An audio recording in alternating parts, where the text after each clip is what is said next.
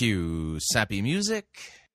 Hey there, Fighting for the Faith podcast listener. Just want to remind you at the top of the program here that Fighting for the Faith is listener-supported radio. No, the music isn't working. Kill the music. Yeah, sorry, I see other guys use sappy music. Bad idea. Remind me to talk to you after the program. Anyway, just want to remind you, Fighting for the Faith is listener-supported radio. That means we depend upon you, your generous gifts, financial contributions to keep bringing this program to you. If you don't support us financially already, visit our website, fightingforthefaith.com. Click on one of the friendly yellow buttons. Fill it all out. You know what to do. Or if you would like to do the traditional thing, you can make your check payable to Fighting for the Faith. Send that to Post Office Box 508, Fishers, Indiana, zip code 46038. Okay, now you can play your music. Yeah. Enjoy listening to the program. I enjoyed making it. I hope you enjoy listening to it. Here we go.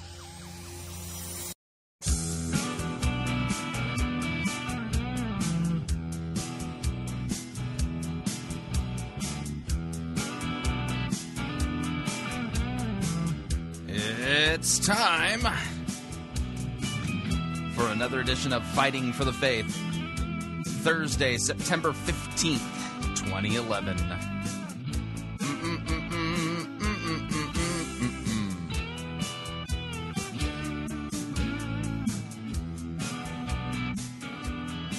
All right, I'm convinced I probably won't get to everything today. Oh, boy. That's all right. I'll work it out. Just cut it up into two shows, one for today, one for tomorrow. Thank you for tuning in. You're listening to Fighting for the Faith. My name is Chris Roseborough, and I am your servant in Jesus Christ, and this is the program that dishes up a daily dose of biblical discernment, the goal of which, help you to think biblically, help you to think critically, and help you compare what people are saying in the name of God to the Word of God. Jesus himself warned us that in the last days there would be false Christs. That would be false anointed folk, if you would. There would be false prophets. There would be wolves in sheep's clothing. And so you got to test. You got to look for the zipper. And that's how you can tell if a wolf is wearing sheep's clothing. You look for the zipper. Anyway, I find it funny that so many people thought that was funny. Anyway, that's a different story.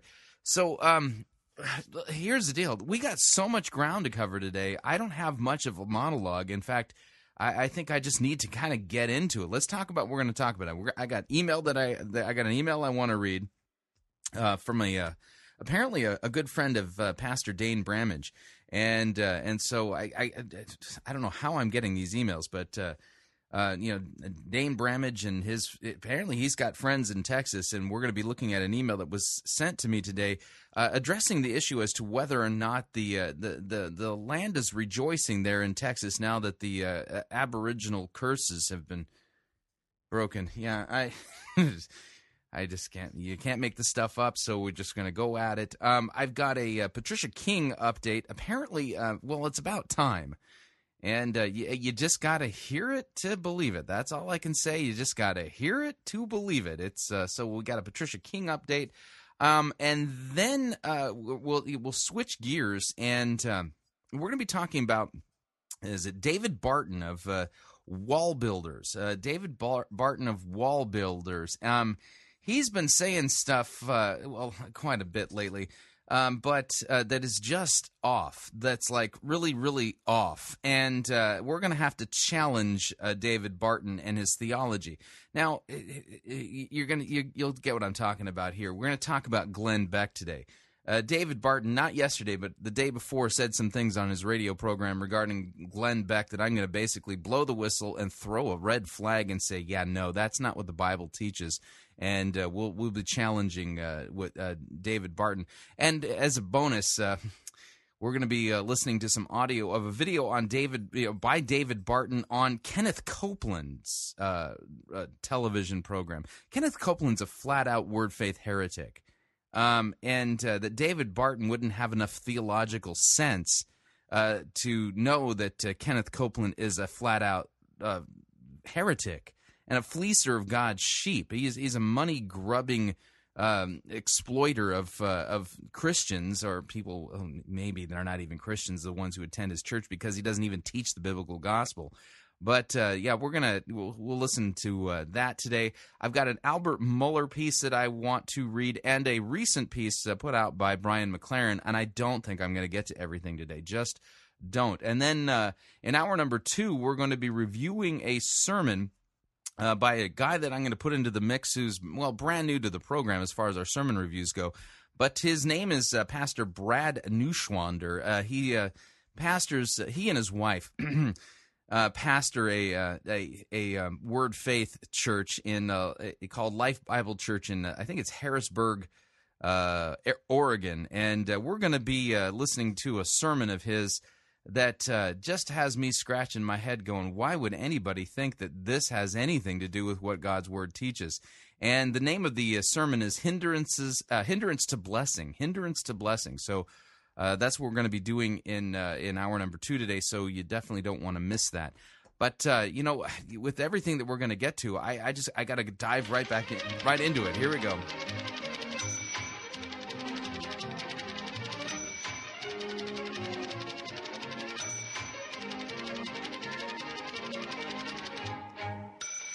Dun, dun, dun, dun.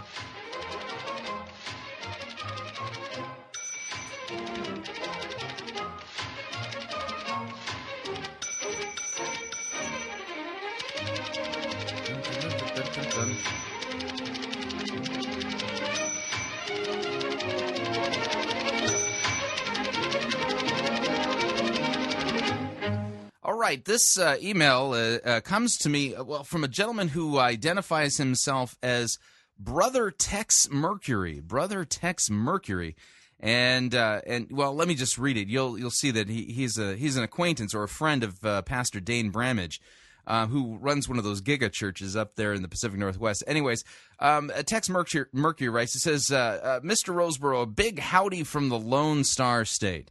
My name is Brother Tex Mercury, and no, I'm in no relation to Freddie. Well, I'm glad you clarified that. He says, my friend Dane Bramage in Spokane forwarded me an MP3 of your Cindy Jacobs segment from September 13th edition of Fighting for the Faith, after which you challenged your listeners in Texas to confirm or deny some of the claims made by Miss Jacobs. Well, I'm here to do that. Now, first of all, I want to send greetings on behalf of my congregation entitled Crest Risen Trademark. So the name of it is Crest Risen. It's not Christ, but Crest Risen in Midland, Odessa area. It's Midland, Odessa area's most extroverted church, where I serve as pastor in charge of pastoring operations. Okay.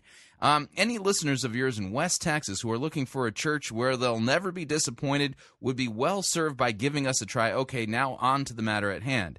Cindy Jacobs referred to the Indian tribes along the pre-colonial Texas coast who practiced cannibalism and how that sin may have come down to us in the form of the cannibalization of other people's ministries. Here in West Texas, the sins of our Native American forefathers were quite different, but no less influential in the spiritual realm.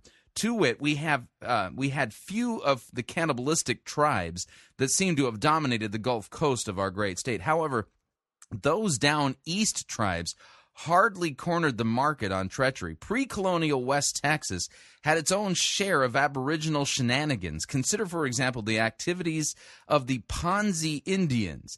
That was not the real name, of course, which was lost to posterity, but anthropologists gave them this moniker based upon their unique intertribal behavior. Specifically, they would sell their land to more than one rival tribe at a time, then split for what is now Oklahoma. They got away with it for generations, but when they tried this shtick with the Spanish exploratory party of Cabeza de Vaca, well, let's just say that the Ponzis weren't long for this world. And though the tribe itself soon vanished, it left a heavy residue of generational curses that survives to this day, mainly in the form of an outrageous real estate market for church properties in what is otherwise one of the most inexpensive markets in the country. So... Wow, I had no idea that the Ponzi Indians were responsible for the high price of church property there in Texas. Anyway, he says, then there were the Greenhawks, an unsavory troop that stalked the Permian Basin some 500 years ago. Their unique form of warfare consisted of criticizing the health habits and environmental laxity of neighboring tribes, imposing their own diet and exercise regimens on their weaker-willed neighbors. Some historians believe that Eulie Gibbons of the Grape Nuts fame had some Greenhawk blood in him. But as you know, Chris, God will visit to the fourth generation the iniquities of the fathers today. So congregations that strictly enforce gluten-free options for potluck fellowship and who only serve fair trade, bird-friendly coffee between Sunday school and the worship service are actually the heirs of centuries-old Greenhawk hegemony. And this is quite a history lesson that I'm getting here from Tex Mercury. Anyway, he says, well, as Miss Jacobs noted in the segment that you played, Texans have been interceding mightily in order to break these curses, and our governor, the Honorable Rick Perry, has set about to set things right. And I'm here to tell you that it is making a difference. The earth is, in fact, rejoicing.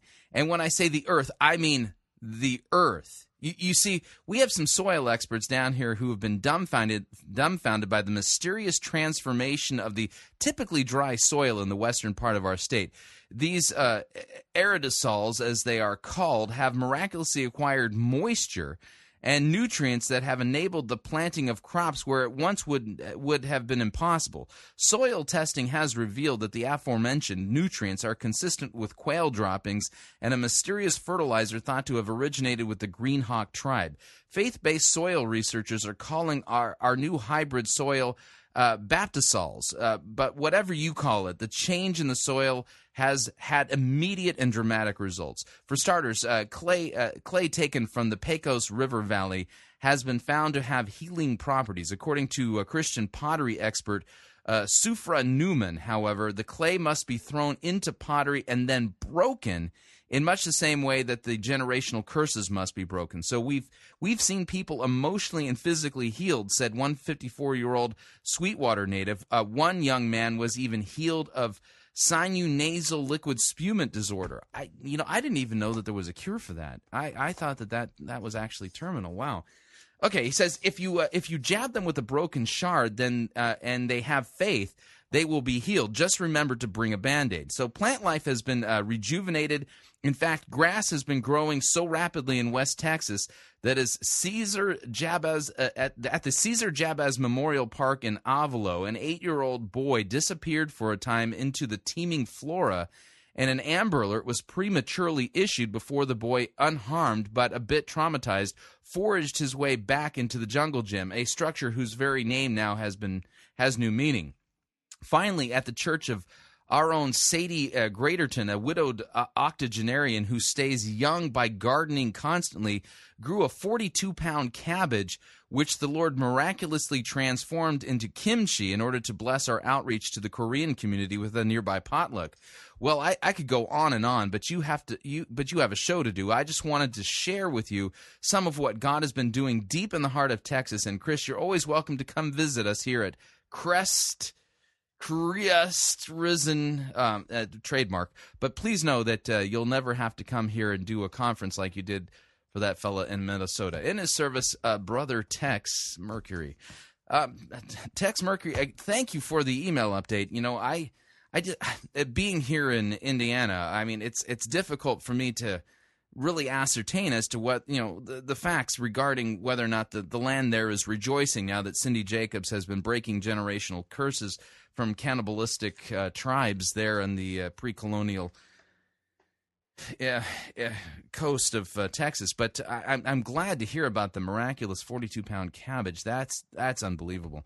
And by the way, I don't know if you know this, Tex, but 42, that's actually quite a significant number. That's actually the answer to the question regarding the meaning of life, the universe, and everything. So, and if you're not sure about how to understand how that works out, I recommend a Pan-Galactic Gargle Blaster. That'll help you get the whole 42 thing. Anyway, thank you for your email, Brother Tex, and say hi to Pastor Dane Bramage for me if you can. All right, moving along.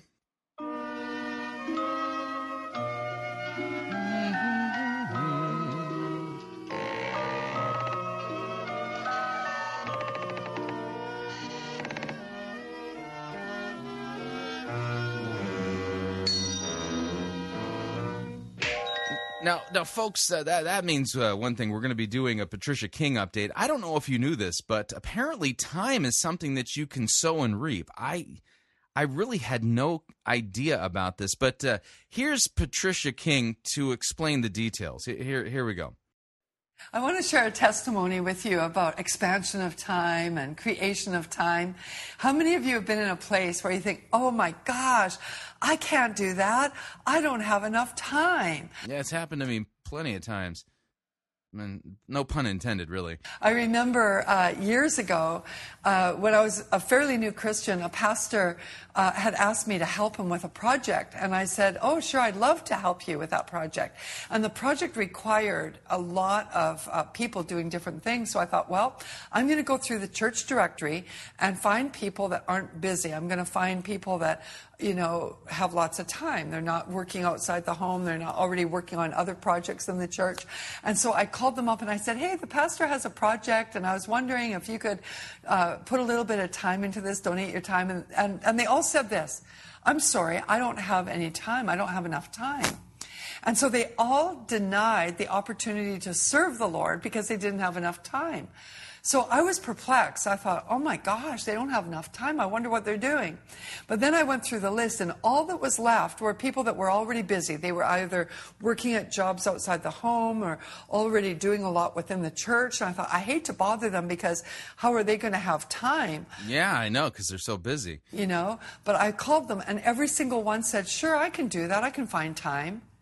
I thought, God, why is it that all the people that said that they didn't have enough time, it was like they had, actually in the natural, it looked like they had way more time than those who said they did have enough time.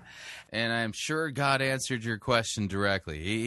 Did you sit down at Starbucks with him and have a latte when he answered this little time question? And he said it's because you need to sow time in order to reap time.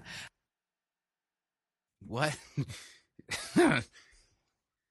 Okay, so let me see if I have this straight. You had a conversation with God. You asked him, how come all the busy people seem to have time and the people who apparently would have time don't have time?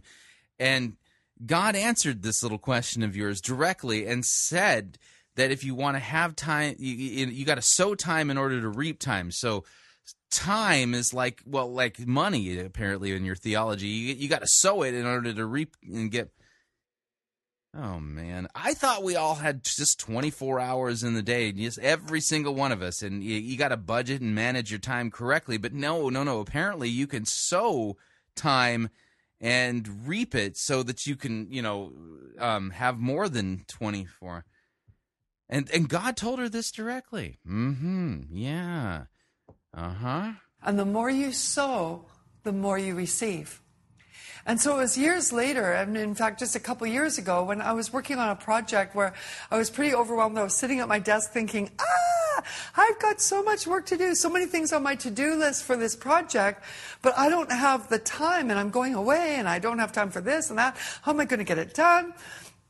And the Lord reminded me, he said, you have so much time in your heavenly bank account. Oh, what? Where do you have that time stored up? I'm a little confused here. You didn't just say that you've got a heavenly bank account and that God told you this? He said, you have sown time into worship. You've sown time into prayer. You've sown time in my service. Yeah. He said, how much time do you want? He says, I am a creator of time, and I have time waiting to give to you. You see, in the eternal realm... Yeah, color me skeptical. Time is not an issue. You won't find, time in heaven. You'll just find realms of his glory. Yeah, just a reminder, none of this entire story, none of the principles taught here, this about sowing and reaping time, nowhere is there even a word of anything like this in the Bible. So this is an extra biblical revelation that apparently Patricia King's getting, and who knew that, the time is something that you could sow and reap, and then when you sow it and it gets reaped for you and put into a heavenly bank account. Right. you know? And so for God to give you time in this earthly dimension is nothing for him. Of course. He's the creator of it. Yeah, huh? So that means he could just give you any time that you need. He created time right in Genesis 1. It's a created substance. And if you've sown it, you can reap it. Really? Uh-huh. This makes me wonder if they should have mandatory drug screening out there at XP Media. And so if you are watching this clip today and you think, I don't have time, I'm here to tell you that if you've sown time, just reach up by faith into your heavenly bank account and receive it.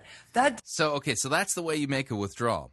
So we got a heavenly bank account. No word of this bank account anywhere in the Bible, but don't worry, God told Patricia, and I'm sure that's exactly how it went down. The real God of the real Bible, the one who really created the universe in 6 days, he sat down and had a conversation with Patricia, a face-to-face meeting, and she had a latte and he had a macchiato, and he was just so blasé, just so matter of fact, just by the way, time, it's a substance, you can sow it and you can reap it, and if you sow and reap it, it's stored into a heavenly bank account, and the only thing you need to do to make a withdrawal is to, reach up by faith and grab some of it and bring it down into your life. Sounds so practical, doesn't it?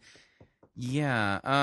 Yeah. In my office, I just spent some time with the Lord. I said, okay, Lord, I want to thank you that you're a good God, and you say that in the measure that you sow, you also reap. And so I'm here to receive by faith the time that I need to finish this project. And I just by faith received it. I didn't feel anything.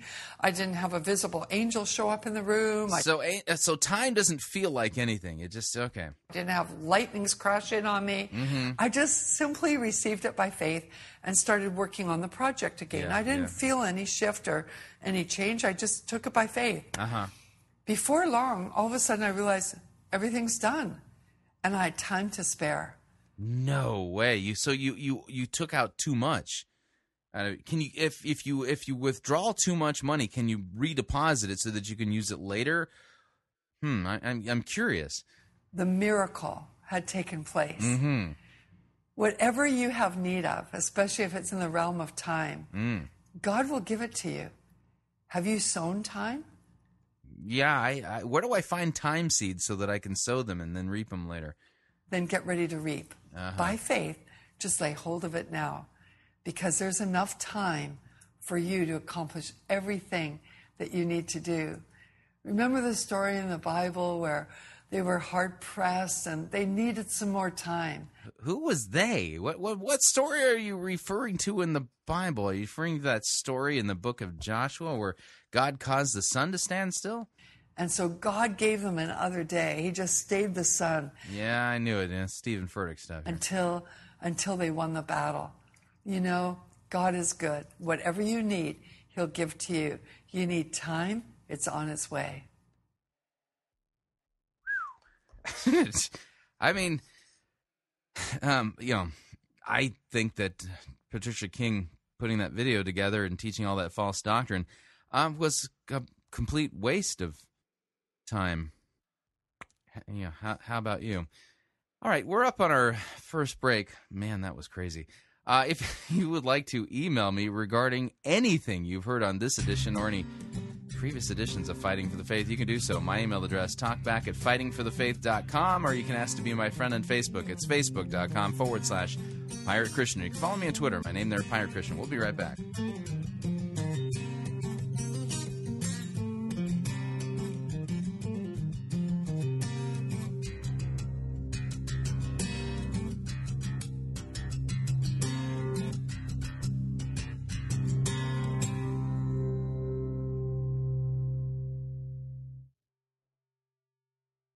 Because only good theology leads people to heaven. You're listening to Fighting for the Faith. You're listening to Pirate Christian Radio. We'll be taking your false doctrine now.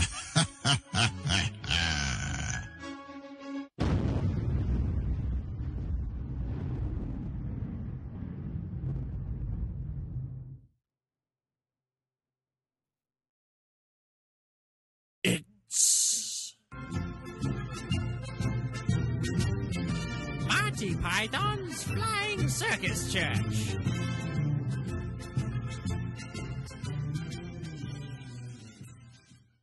The management of Monty Python's Flying Circus Church would like to again apologize. Normally we try to do parody here at Monty Python's Flying Circus Church.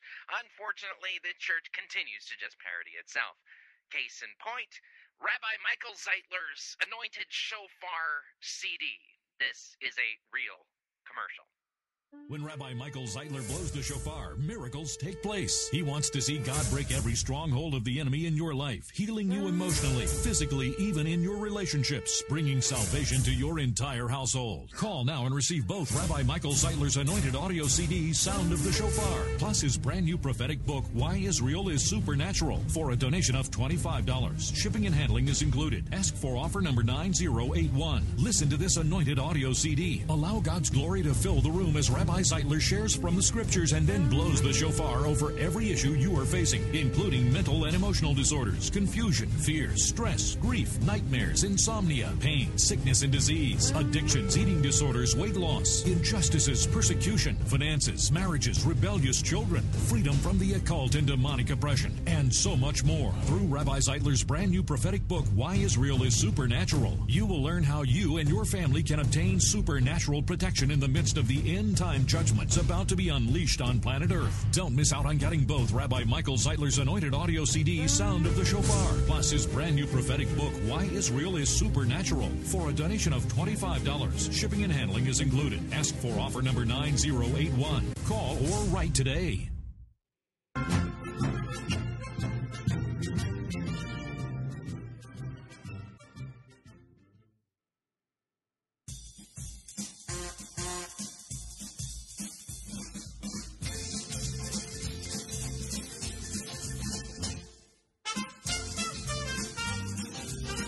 Keep more of your money in your pocket. Hi, Chris Roseborough here. If you're planning to travel anytime in the near future, then don't pay more for airfare, hotel rooms, or rental cars than you need to. Longtime Pirate Christian Radio featured advertiser Cheap O Air can save you a Tijuana taxi load of money on all of your travel needs. Plus, Cheap O Air has a seasonal promotional code for all of our listeners that will save you an additional $10 off of Cheap O Air's already low prices. Visit piratechristianradio.com/cheap. Write down the promo code and then click on the banner and then book your travel today. Again, that's piratechristianradio.com/cheap.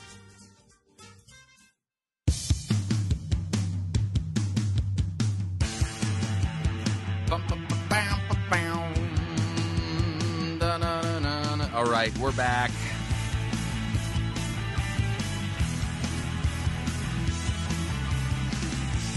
Warning, Patricia King is a wingnut. She's not a prophetess. She's not really hearing from God. In the past, they used to take people like that to the little padded rooms, for good reason. Just a reminder, Fighting for the Faith is listener-supported radio. That means we depend upon you, your generous gifts, financial contributions in order to continue to bring Fighting for the Faith to you as well as to the world.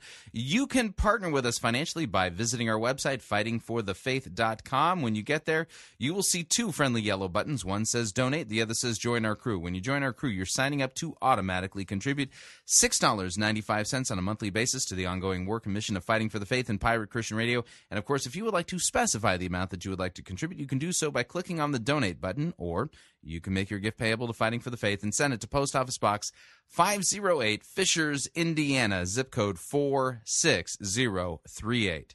I believe that the Lord God created the universe. I believe that He sent His only Son to die for my sins. And I believe that ancient Jews built boats and sailed to America. I am a Mormon, and the Mormon trust. Yeah, that's the from the musical The Book of Mormon, runaway hit there on Broadway. And I use that to segue into what we're going to talk about today. And I need to make something perfectly clear, because I can anticipate the response that I'm going to get for what I'm about to say. And so let me take away that critique. I am not a liberal. There isn't a liberal bone in my body. I used to be the treasurer for the Republican Central Committee in California's 43rd and 44th congressional districts. And so I say all of this to basically take away the critique that somehow I am working for some vast left-wing conspiracy of wingnuts who are trying to promote some kind of liberal communist socialistic agenda. Far, far, far, far, far, far from it. No, and that's just not. So that's not what I'm about. Okay, I'm about biblical truth on this program. In fact, we don't really do politics on this program unless politics steers into religion. This is all about proclaiming sound biblical doctrine and proclaiming the biblical gospel of Jesus Christ. That being the case, I have got to take issue with and publicly rebuke David Barton of Wall Builders, because this guy is mixing politics and religion to the point where he doesn't think that sound biblical doctrine and theology actually matters. He's so far gone in his theology that he actually thinks that Glenn Beck is a fellow Christian, a brother in Jesus Christ. And I'm going to let him explain it to you. This was from the September 13th edition of the Wall Builders radio program. And here is David Barton. Okay, you and me just talk Bible here for a minute. We're both Christians. What does the Bible say the requirement is to be a Christian? Well, to confess Jesus as your Lord and Savior. Romans 10:9 and 10. With the heart, with the mouth, confession is made. With the heart, you believe. So it doesn't say go to the right church with the right label. It doesn't say go to the right church. It doesn't say what label. And remember, we go back in Acts 16:31. 16:31, real simple. The jailer said, "What must I do to be saved? Believe in the Lord Jesus Christ. You and your house will be saved." Then we're told in Matthew 10:28 that if you confess me before men, I'll confess you before my Father. We're told over in Acts 5:12, there's no other name that you can be saved by except the name of Jesus. I mean, there's all this simple stuff, and so salvation's a fairly easy process. I mean, it's fairly easy. I got to point something out here. All of the verses that he's talked about regarding salvation are flat out true. I mean, he's citing correct verses as it deals with Christian soteriology. No problem there. But here's the problem, okay? 2 Corinthians chapter 11. I would like to read for you what the Apostle Paul wrote under the inspiration of the Holy Spirit. He says, "I wish you would bear with me a little foolishness, do bear with me, for I feel a divine jealousy for you, since I betrothed you to one husband to present you as a pure virgin to Christ. But I am afraid that as the serpent deceived Eve by his cunning, your thoughts will be led astray from a sincere and pure devotion to Christ. For if someone comes to you and proclaims another Jesus than the one that we proclaimed, or if you receive a different spirit from the one you received, or if you accept a different gospel from the one you accepted, you put up with it readily enough." Now, the Apostle Paul here is not praising the Corinthian church. He's rebuking them. He's warning them. Why? Because the devil masquerades as an angel of light, and he basically comes to us as another Jesus with a different gospel and a different spirit. Now, I'm going to pause right here, and I'm going to play for you one of my favorite Marty Python sketches, the original Build a God sketch. And I need to do this in order to make the point that I'm making here, and that is that there are false Christs out there, and the theological details matter. So here's the original Build a God sketch to kind of make the point. It's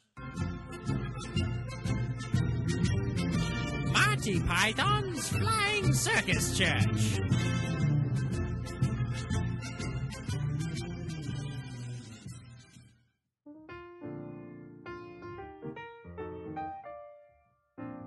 Welcome to Build-A-God. How can I help you? Hello. I received a Build-A-God certificate for my birthday, so I'm here to build my own deity. Oh, this has got to be so exciting for you. Oh, it really is. Okay, let's get started. The first thing we have to do is determine whether your god is male, female, or unisex. Men are pigs anyway. she has to be female. Great choice. Now we have to select some of the attributes of your goddess. What do you provide? Do you want her to be kind, loving, compassionate, just, angry, righteous, wrathful? The goddess I believe in would only be loving and kind. Perfect. Now, is there any kind of sin that needs tending to by your goddess? Sin? You know, things like lying, cheating, stealing, murder, homosexuality. Well, I definitely want my goddess to be gay affirming, and sin itself just feels so negative. I'm a good person, and I think my goddess will think everyone else is too. Oh, wonderful. Your goddess is coming along beautifully. Now we have to get to the difficult questions.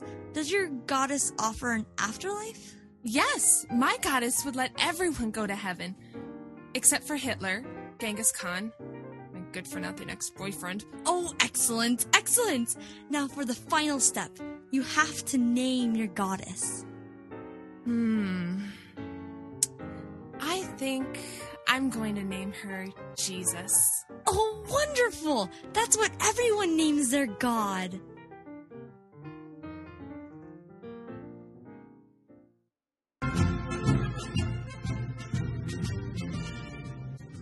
All right, so that's the original Build-A-God Marty Python sketch. And the reason I play that is to make a point. Just because the name of your Savior is Jesus doesn't mean that your Savior is the historical biblical Jesus. Here's the reason why. Because the theological details matter. Jesus Christ is God the Son, second person of the Holy Trinity, who has existed for all eternity. He has always been God. He has never not been God. But the God of Joseph Smith is different than the God of the Bible. Even though the book of, basically Mormons, well, they believe in the Bible. They believe in the Bible insofar as it's correctly translated. In any place where you confront them with their doctrine and say that's not what the Bible teaches, they'll say, well, it's just not correctly translated. And they rely heavily on the King James Bible. But see, the thing is, they've put alongside of the Bible the Book of Mormon, Doctrine and Covenants, the Pearl of Great Price, and also the prophets, the writings of the prophets of all of the Mormon Church. And the Jesus they believe in is not God the Son, second person of the Holy Trinity, who has existed from all eternity. In fact, the Jesus they believe in, there was many millennia, millions, billions of years that Jesus actually didn't exist. Why? Because the God they believe in, his name is Elohim, and Elohim lived on a planet a long time ago, and he earned the right to become a god by being obedient to his God and following the precepts and rules and morals of his God. So while Elohim was alive on the planet that he was supposedly alive on, obeying his God, well, Jesus didn't exist.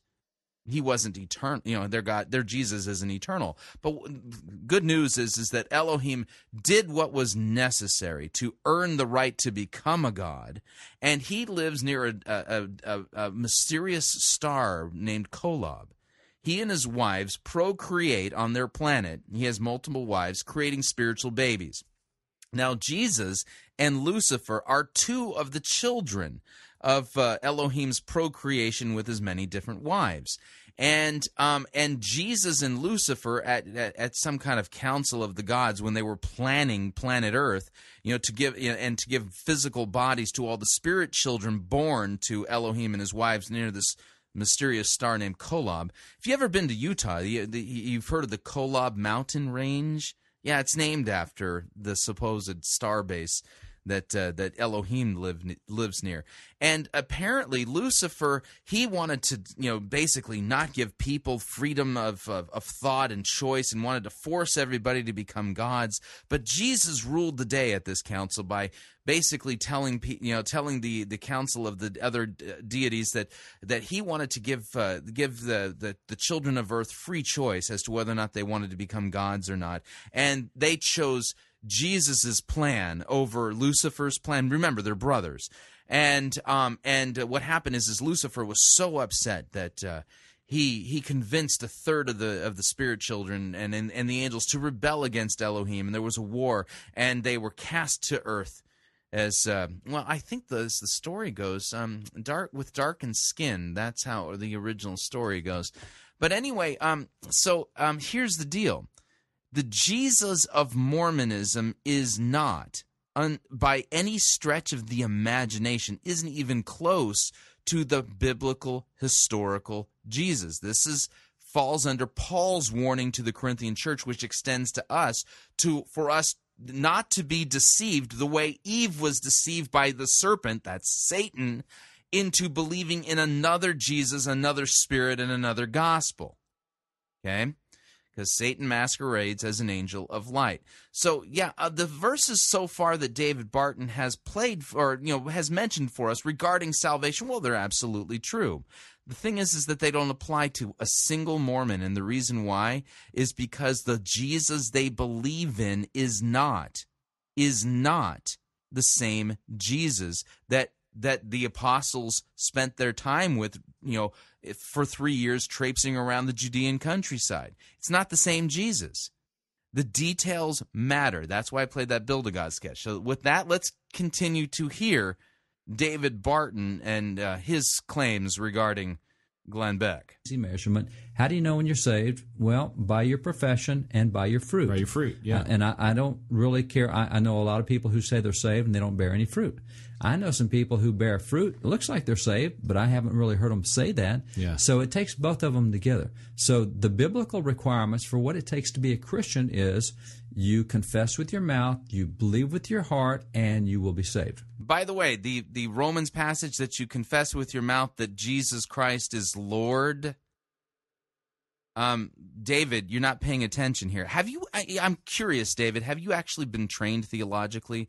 Because you show a lack of astuteness when it comes to understanding what the Bible is actually saying. The reason I say that is because the phrase "Jesus is Lord." Let me read this for you. It's from the book of Romans, chapter 10. Here's what it says. If you confess with your mouth that Jesus is Lord and believe in your heart that God raised him from the dead, you will be saved. For with the heart one believes and is justified, and with the mouth one confesses. What does the phrase Jesus is Lord mean? Answer: the term Lord is a loaded, theologically loaded phrase. In this particular case, you're confessing that Jesus Christ is God. It's exactly what you're doing, because in the Old Testament, the phrase that we constantly see being used for Yahweh, it always gets transliterated as Lord. Okay? When somebody is saying that Jesus Christ is Lord, they're confessing that Jesus Christ is Yahweh, that he is the God of the Old Testament. In other words, that he's Elohim, because there's no difference.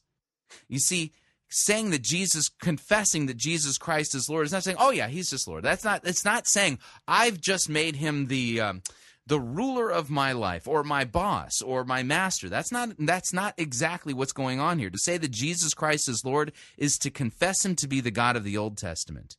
That's exactly what this means. And David Barton here is showing that he is theologically woefully not trained correctly. And it just so happens I learned Mormonism from the Mormons.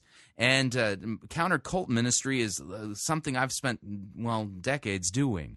I know about Mormon theology from the inside because I've been taught it by the Mormons. I've literally spent so many hours and days with different Mormon missionaries that I've lost track of how many I've actually talked to in the course of my counter-cult ministry career. But I can tell you this, they're not Christians. The Jesus they believe in is a false God. It's a false Jesus. It's the Jesus of Joseph Smith's imagination, not the Jesus of Scripture, not the historical Jesus.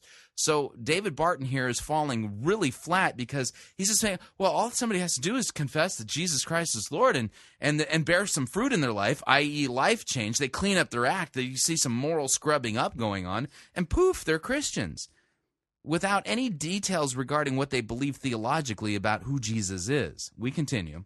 Pretty simple stuff. Now, mention... And then the fruit. And then the fruit has to align. Fruit has to align with it. Yeah. And so mentioned yesterday when we were talking about what went on in Israel, that after we left Israel, went to South Africa, from South Africa to South America, and South America back to Texas. And on that Sunday morning, Glenn and I spoke at a large church in Texas. You took Glenn Beck to a church and you let him speak in a Christian congregation. You've got to be kidding me. Several thousand folks in the church. And in that church, I want you to hear what Glenn said, because he started out with his testimony of how Jesus had changed his life. Listen to what Glenn says. Okay, now listen carefully. Here we go. But I want to start by testifying to you that the Lord Jesus Christ is my Savior and Redeemer. Sounds great, doesn't it? It sounds so Christian. But see, that's the whole point of Mormonism, is that they've taken all of our Christian terminology and poured out the biblical meaning and poured in their own meaning. Each and every word, Savior, Redeemer, Jesus, and Lord, means something different than what the Bible says. I was about as low as I could possibly get. I had violated absolutely everything he had asked me to do. I was riddled with addiction. And there was no hope. It was what Moses talked about. Choose life or death. When I was down on my apartment that I could barely afford, I was down on my apartment floor. I think it was $700 a month, and I could not make ends meet. And I was on the floor, rolled up in a ball, and I had nowhere else to turn. I had a choice, life or death. I turned it over to him. And I remember when I got into the waters of baptism, in my head, I was shouting at the Lord. And I told him in my arrogance still at this time, you promised me that you will take all of my sins, all of the things that I've done, and you will erase them if I just do what you tell me to do. Stop. That's not the biblical gospel. I want you to hear it again. I'm going to back this up. This is what he believes, because Mormonism teaches, literally, that you are saved by grace through faith after everything you can do. That's what Mormonism teaches. That's directly from the Book of Mormon. Now listen again. Is this salvation by grace alone, through faith alone, by Christ's work alone, or God's going to forgive you if you obey? Listen carefully to the details of Glenn Beck's testimony. Here we go again. In my arrogance still at this time, you promised me that you will take all of my sins, all of the things that I've done, and you will erase them if I just do what you tell me to do. That's not the gospel. That's flat out works righteousness. You have to earn God's forgiveness by your obedience. This is a different gospel.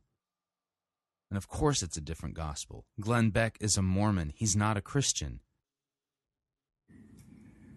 In my arrogance, I said to him, you cease to be God if you break your promise. I will not break my word. So Glenn Beck's going to keep his word. You cease to be God if you break yours. I have a much more mature understanding over 10 years. I was realizes how arrogant that was now. But I meant it, and I'm never going back to that darkness ever again.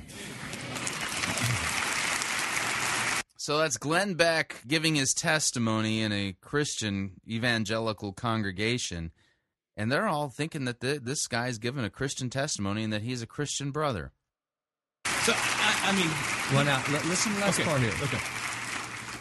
God is a God of miracles, and if he can save a wretch like me, he can save anybody. Now, okay, Glenn says he's Mormon. Okay, that's fine. No. Glenn is a Mormon. He doesn't say that he's a Mormon. When Glenn Beck says, quote, "I'm a Mormon," he means he's a Mormon. He means he believes that Joseph Smith is a prophet of God. He believes in Elohim. He believes that Jesus is the spirit child or child of Elohim. He believes that God, the Heavenly Father, Elohim, had sex with the Virgin Mary to produce Jesus. That's what the Mormon prophets teach. He believes that by being obedient to Elohim's precepts, that he can someday become a God himself. So this is not just some label that he's put upon himself. The label means something.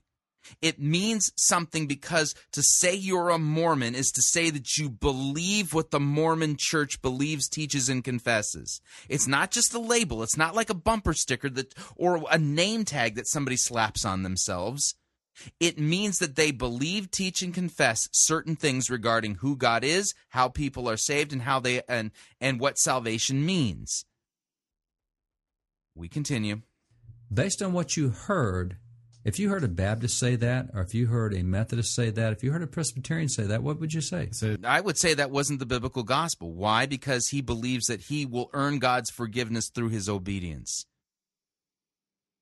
Anybody, regardless of whether or not they identify as a Presbyterian, Baptist, Methodist, Lutheran, or whatever, who says something like that, I'd say that's not the biblical gospel. And I have a 3-year-long track record of saying stuff like that on this radio program.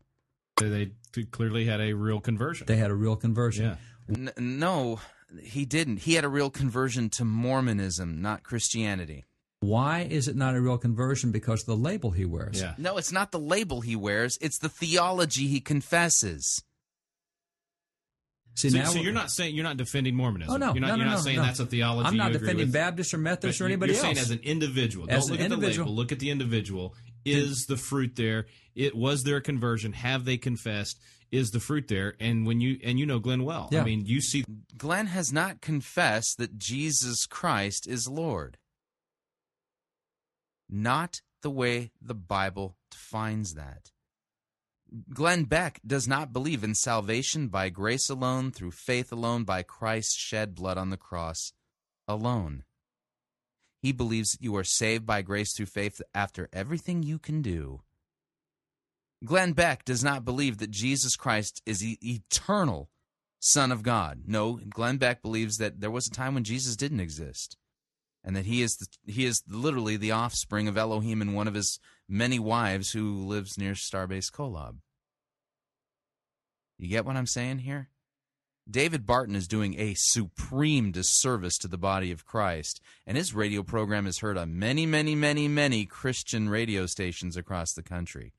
This is not right. And to kind of further prove that David Barton, just biblically, is, well, let's just say, not very astute. Here's David Barton and Kenneth Copeland, the word faith heretic, on Kenneth Copeland's program discussing things as politics as a spiritual battle. Here we go.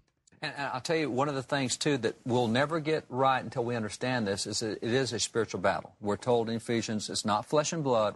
We're dealing with spirits. And I'll tell you, out of Daniel praying, why'd that answer get delayed for 21 days? Because the prince of Persia fought against him. There are principalities that sit over certain areas, and I can tell this in the U.S. Capitol. When I walk from the House side to the Senate side, I cross the middle line of the Capitol, I can feel a different principality. Really? So you have a principality feeler within you. Are you a medium? Are you a spiritist? How do you feel different principalities? Because they have jurisdictions over different things. And there are principalities that sit over the top of government entities that cause them to think really goofy. And you can't get prayers through. They get delayed 21 days because the principalities up there fighting in the heavenlies.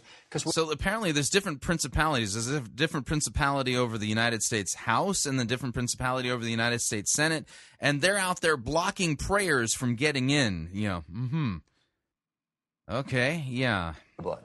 And if you don't understand this is a spiritual battle, and if you don't understand that there are really big principalities and powers sitting over places of power, whether it be banking or education. I mean, there's principalities that sit over schools to keep those kids from getting knowledge. There's principalities that sit over financial institutions. They sit over households. They sit over households. So you might have a principality sitting right over your house. I mean, that's why you have... That was Ken Copeland, by the way. Principalities and powers, and, you know, that gradation, and you have the corporals, and you have the sergeants, and you have the lieutenants. And Now, I'm not saying that that Satan isn't organized. I'm not saying that there's no such thing as principalities and powers. What I'm basically saying here is that this seems like a supreme mixing of politics and religion, the type of which we're not called to do. And the problem here is that I think David Barton is far more concerned about his political, forwarding his conservative political agenda than he is about accuracy regarding theological things. I think it's time for David Barton to engage in a separation of politics and religion to the point where, listen, I don't have a problem with you working with Glenn Beck or atheists or whomever to get a good conservative person in the White House. No problem with that whatsoever. But don't bring somebody who's a Mormon into a Christian church and try to pass them off to me as if they're a Christian, because they're not. David, you need to repent. You're teaching false doctrine, and you're passing off Glenn Beck as a Christian brother who's had a genuine Christian conversion experience. He hasn't. He's had a genuine Mormon conversion experience, and all that fruit that he's bearing isn't going to do him a hill of beans. The reason why is because he does not confess the one Jesus Christ, Son of God, begotten of the Father, before all worlds, light of light, God of God, very God of very God, begotten, not made, being of one substance with the Father, by whom all things were made, who for us men and for our salvation came down from heaven and was incarnate of the Holy Spirit of the Virgin Mary and was made man. No, he's not confessing that Jesus. He confesses a completely different one. So, and I seriously doubt that you are a medium or a spiritist so that you can feel different principalities and realize, oh, I've just left the neighborhood of Principality X and entered the neighborhood of Principality Y. Your theology is a mess. Stick to politics and American history and stay away from this stuff because you're not teaching people correctly. All right, we're up on our second break. If you'd like to email me regarding anything you've heard on this edition or any previous editions of Fighting for the Faith, you can do so. My email address, talkback@fightingforthefaith.com, or you can ask to be my friend on Facebook. It's facebook.com/Pirate Christian. Or follow me on Twitter, Pirate Christian. We'll be right back.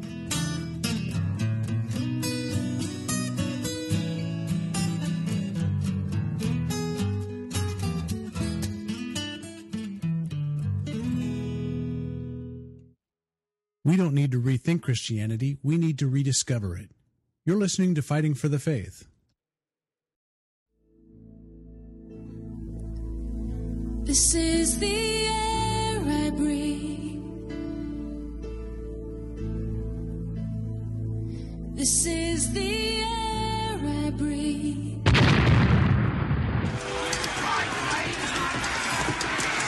I've had enough of this sissy, pansy, cunning, photo-written music you have the audacity to call worship. Men, put this entire girly praise band in the boo box.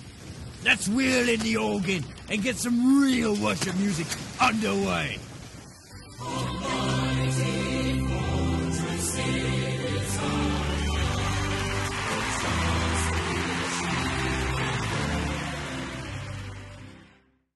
Ye be listening to Pirate Christian Radio.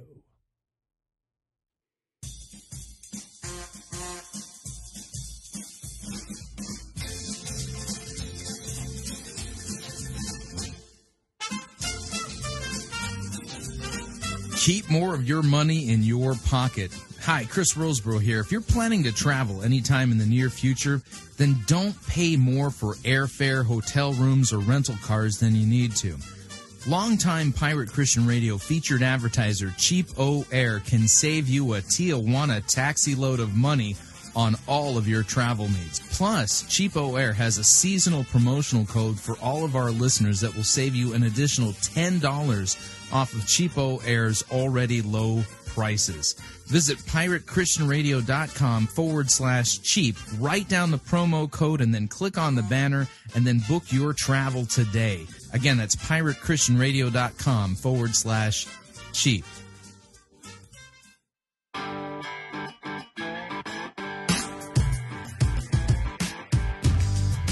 All right, we're back. Hour number 2, sermon review time. Putting a new pastor in our mix.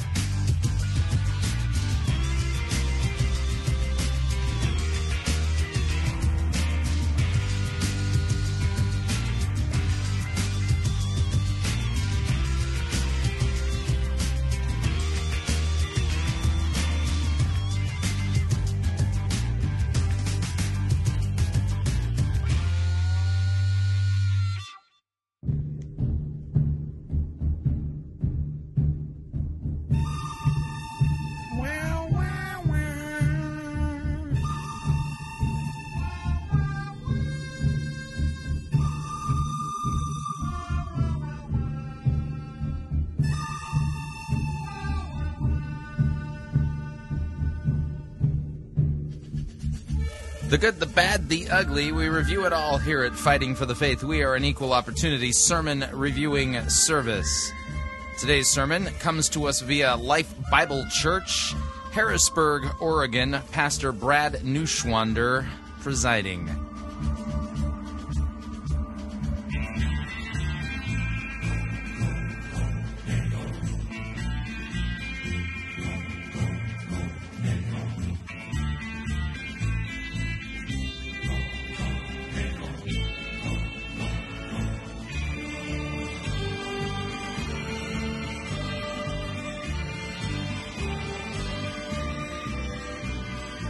Now, before we get into our sermon, I would like to read to you a passage of Scripture from the epistle written by the half-brother of Jesus.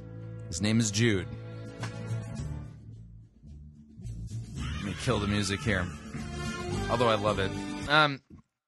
Jude, starting in verse 3, Beloved, although I was very eager to write to you about our common salvation, I found it necessary to write to you, appealing to you to contend for the faith that was once for all delivered to the saints. For certain people have crept in unnoticed who long ago were designated for this condemnation. They are ungodly people who pervert the grace of God into sensuality and deny our only Master and Lord Jesus Christ. Now, I want to remind you that although you once fully knew it, that Jesus, who saved a people out of the land of Egypt, afterwards destroyed those who did not believe. And the angels who did not stay with their own position of authority but left their proper dwelling, he is kept in eternal chains under gloomy darkness until the judgment of the great day, just as Sodom and Gomorrah and the surrounding cities, which likewise indulged in sexual immorality and pursued unnatural desire, serve as an example by undergoing a punishment of eternal fire. Yet in like manner, these people also, relying on their dreams, defile the flesh, reject authority, and blaspheme the glorious ones. But when the Archangel Michael, contending with the devil, was disputing about the body of Moses, he did not presume to pronounce a blasphemous judgment, but said, The Lord rebuke you. But these people blaspheme all that they do not understand, and they are destroyed by all that they, like unreasoning animals, understand instinctively. Woe to them, for they walk in the way of Cain, and abandon themselves for the sake of gain to Balaam's error, and perished in Korah's rebellion. I recommend spending some time. Look up Balaam's error and look at what happened at Korah's rebellion. These are hidden reefs at your love feasts as you feast with them without fear, as they feast with you without fear. Shepherds feeding only themselves. They are waterless clouds swept along by the winds, fruitless trees. In late autumn, they are twice dead. They are uprooted, wild waves of the sea casting up the foam of their own shame. They are wandering stars for whom the gloom of utter darkness has been reserved forever. The Bible warns us so clearly about people who are false teachers. You can tell that they're false teachers because they rely on their dreams. They teach mythology. That's why the Apostle Paul, writing to Timothy, says, "Preach the word in season and out of season, for a time will come when people will not endure sound doctrine, but will gather around themselves teachers who will tell them what their itching ears want to hear, and they will wander away off into myths." As we listen to this sermon delivered by Brad Neuschwander, I just want you to answer a simple question right off the bat. What is the source of this particular word of God? Is it the Bible, or is it his own dreams and visions? I've listened to enough of this man's sermons to know we've got a big problem there in Oregon. Huge problem. This guy is not a correct handler of God's word. And unfortunately, we're going to have to sit through one of his prayers because he kind of has a false ending to this particular sermon. So without any further ado, here is Pastor Brad Neuschwander and his sermon entitled Hindrance to Blessing. Here we go. There's so many things that I have in my spirit to talk about this morning and to... Don't you have a Bible that you should be preaching, sir? Yeah, I always get really, really skeptical, nervous, throw a red flag, blow a whistle, send up a flare, whatever is necessary. When a pastor begins like this, I got so many things I need to share with you that the Lord is speaking into my heart. Pastors are not supposed to be preaching about any such things. They're supposed to be preaching the Word. The Bible, you've heard of it? Released to the congregation. This is a very important weekend. And obviously there's some that are gone, which is wonderful and fine, taking vacations as people have planned that. That's wonderful. But I believe that this weekend God is going to drop a memorial stone in our own life. You believe God's going to drop a memorial stone? Yeah, that's great and all. Your job is to preach the word, not to... what does it mean? God's going to drop a memorial stone. Like the children of Israel, as it said in the book of Joshua in chapter 4, that they piled up stones that came out of the river as markers of what God's faithfulness and what he was doing. And so today, as we get ready... So God's not going to drop a real stone in your life. You just kind of make an allusion to the story in Joshua chapter 4 without actually ever teaching it. What is it that God did in the lives of the Israelites there? What is it that God did? What's that whole memorial stone thing there in the text? Why don't you preach that? You're making an allusion to it, and you claim that you believe that God's going to drop a memorial stone in the lives of these people. But if we were to read the story in context from Joshua chapter 4, would this sound like anything that God is intending to do in our lives? Answer: nope. In fact, we're going to have to take a look at this passage in context. Let's take a look at this, because unlike what Brad is doing here, I'm going to actually teach the Bible. He won't, so I will. If you have your Bible, flip on over to the book of Joshua. It's in the Old Testament, chapter 3, Joshua chapter 3. And here's what it says. The people of Israel getting ready to pass over out of the wilderness into the promised land through the Jordan, okay? Here's what it says, verse 14. So when the people set out from their tents to pass over the Jordan, with the priests bearing the Ark of the Covenant before the people, and as soon as those bearing the Ark had come as far as the Jordan, the feet of the priests bearing the Ark were dipped in the brink of the water. Now the Jordan overflows all its banks throughout the time of the harvest. The waters coming down from above stood up in a heap, very far away. At Adam, the city that is beside Zarethan, and those flowing down toward the sea of Arabah, the salt sea, they were completely cut off, and the people passed over opposite of Jericho. Now the priest bearing the Ark of the Covenant of the Lord stood firmly on dry ground in the midst of the Jordan, and all Israel was passing over on dry ground until all the nation had finished passing over the Jordan. You'll notice this is a similar miracle to what happened when the children of Israel were coming out of Egypt, passing through the Red Sea on dry ground. Okay, the water heaped up on either side. So this is a miracle that's going on. They have the Ark of the Covenant. The priests touch the waters of the Jordan. The waters build up in a heap, and they stand on dry ground in the middle of the Jordan. By the way, this isn't something that we get to do today. If you want to try it, go ahead. First, you got to find the Ark of the Covenant. Good luck. But when you and I, if we were to go to Israel and we put our feet in the Jordan, it wouldn't stand up in heat. This is not a miracle to be duplicated. This is a miracle to be remembered, what God had done. So when all the nation had finished, this is chapter 4, had finished passing over the Jordan, the Lord said to Joshua, take 12 men from the people of from each tribe, and command them, saying, take 12 stones from here, out of the midst of the Jordan, from the very place where the priest's feet stood firmly, and bring them over with you, and then lay them down in the place where you lodge tonight.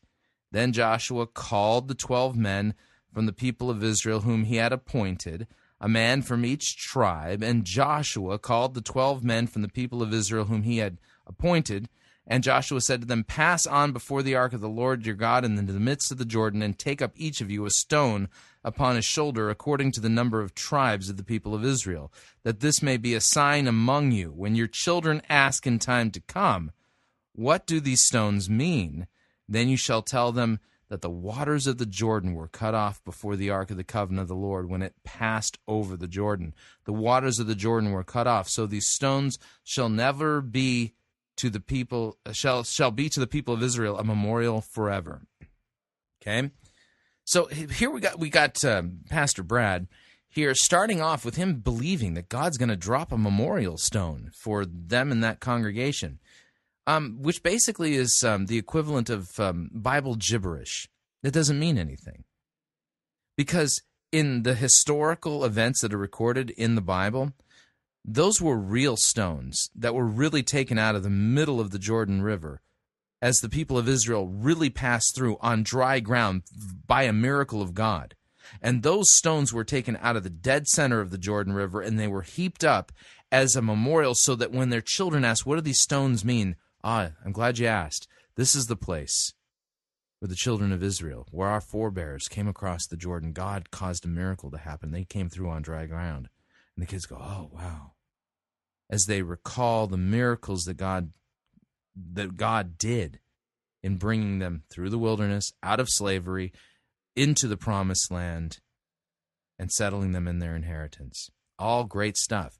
So here Brad is just kind of starting off, well, I really believe that God is going to drop a memorial stone in our midst. Really? Where's it going to fall? On your head?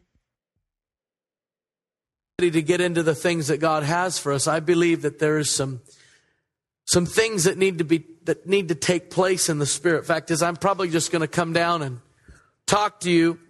Not from just a preaching standpoint, but to give you a perspective of what I'm seeing and what I'm hearing and what I believe that the Lord wants me to share. And I think as a church we need to... What I'm seeing, what I believe the Lord wants me to share. God's word is clear. God wants you to read and preach and proclaim his word and proclaim Christ and him crucified for our sins.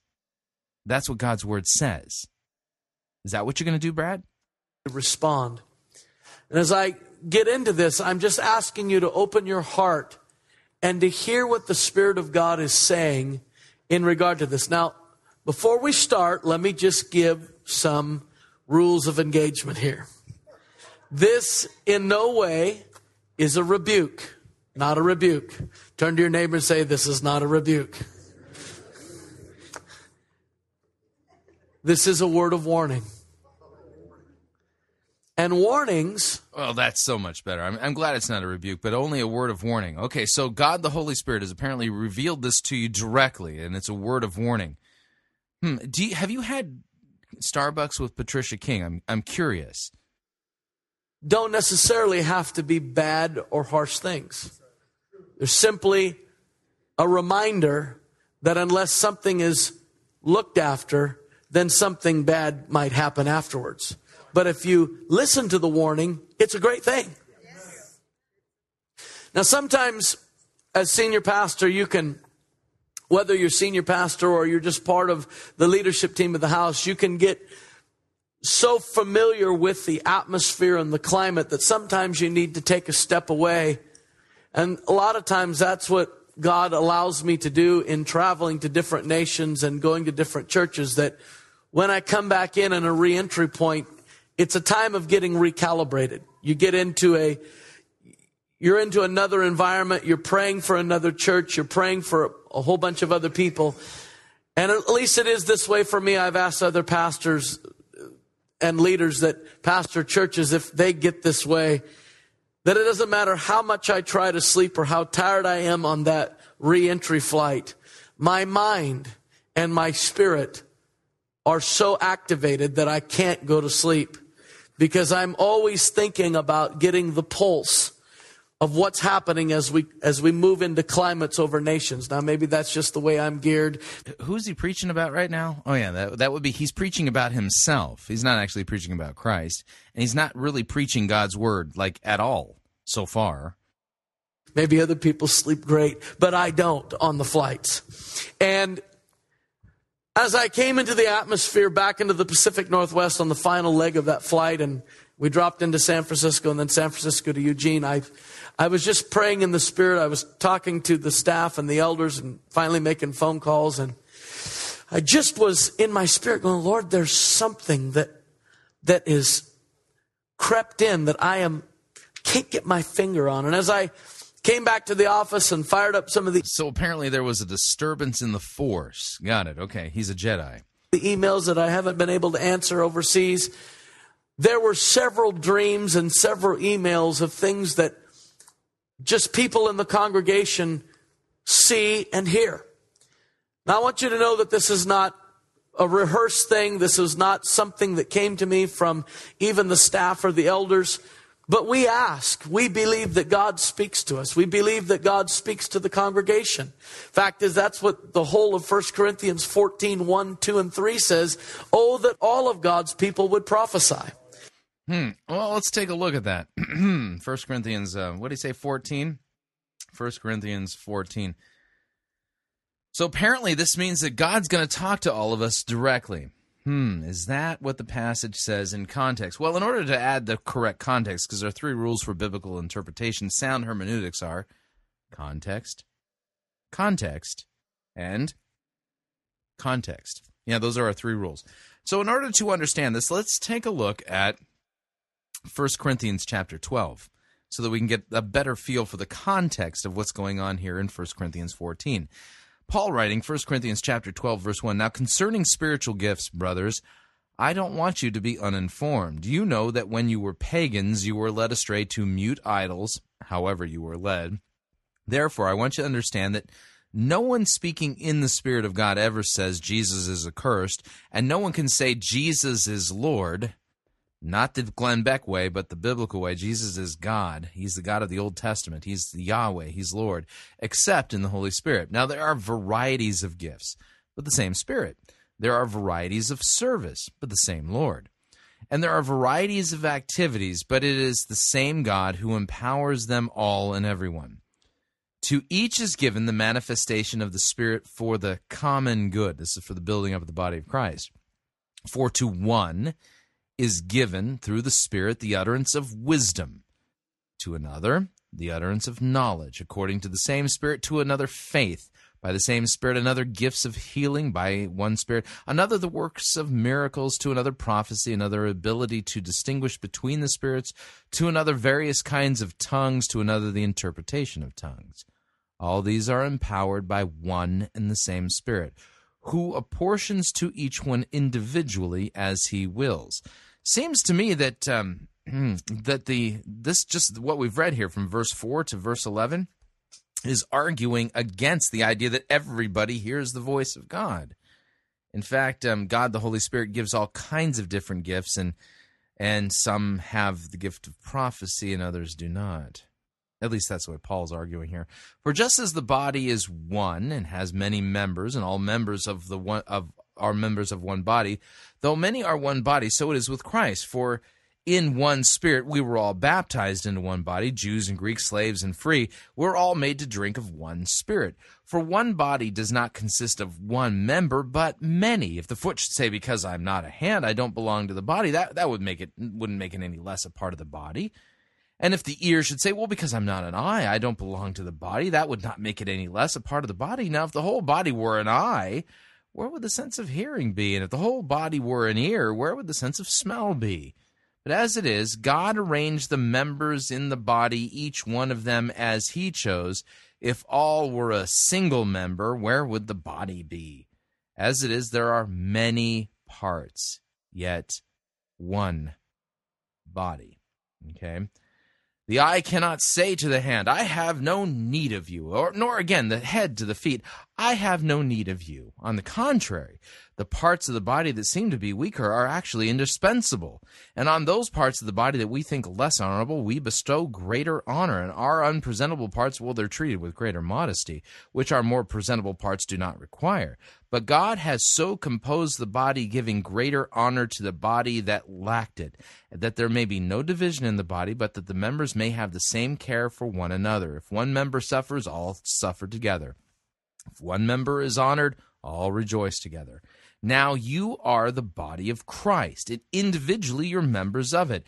And God has appointed in the church first apostles, second, prophets, third, teachers, then miracles, gifts of healing, helping, administrating in various kinds of languages. Are all apostles? No. Are all prophets? No. Are all teachers? No. Now, if you're following along in your English translation, you'll notice that it doesn't say no. And so it looks like I'm actually adding words to the biblical text, but I'm not. And the reason I know I'm not is because I'm capable of reading Greek. And in the Greek, where these questions are being asked, let me read a section for you from the Greek, starting at verse 29. It says, Me pantas apostoloi, me pantas prophetai, me pantas didaskaloi, me pantas dunames. Each of the questions is asked with a particle in front of it, me. That particle is untranslated, and it means that the question being asked is to be understood as answered in the negative. Me pantas apostoloi means, are all apostles? Answer, no. Are all me pantas prophetai? Are all prophets? No. Me pantas didaskaloi? Are all teachers? No. You see? That's what the Greek text says. So when I ask the question, so I'm translating this with a little bit more knowledge than what you're going to get in your English translation so that you get what's going on here. Are all apostles? No. Are all prophets? No. Are all teachers? No. Do all work miracles? No. Do all possess the gift of healing? No. Do all speak with tongues? No. Do all interpret? No. The argument that Paul's making here in 1 Corinthians chapter 12 is that God the Holy Spirit gives a variety of different gifts, and not everybody's got them. And he even goes so far as to say, are all prophets? No. Are all teachers? No. Do all speak in tongues? No. Not at all. Now, that sets the context that we can then go into chapter 14. Pursue love, verse 1, pursue love and earnestly desire the spiritual gifts, especially that you may prophesy. For one who speaks in a tongue speaks to men, but not to God. For no one understands him, he utters mysteries in the Spirit. On the other hand, the one who prophesies speaks to people for their upbuilding and encouragement and consolation. The one who speaks in a tongue builds up himself. The one who prophesies builds up the church. Okay. Now, by the way, prophecy does not necessarily mean that you're talking about receiving direct revelation from God. In the New Testament sense, prophets are those who foretell what God has already spoken in His Word. So you can actually make the argument, biblically, that a pastor who is rightly handling God's Word and boldly proclaiming Christ and Him crucified for our sins, he is foretelling what God's Word says. And in that particular sense, in that particular definition, which is a perfectly biblical definition, that pastor is acting prophetically. And the idea there is you build up the body of Christ by forthtelling what God has revealed about Himself already in His Word. So, now we got a problem. Okay, let's go back to the sermon. Brad here is kind of making the case that apparently everybody's supposed to hear from God. Me pantas prophetai? No. We continue. that they would operate in the giftings and the callings, and that if you hear something, that's why we have intercessors, Bob and Sharon and Larry and Penny and Anne-Marie and various people stationed as intercessory leaders to funnel things through, and then things come to me of dreams and of visions and of things that people see. I read all of those things. And it gives me a perspective of what God is saying, not only to our region, our nation, but also to this house.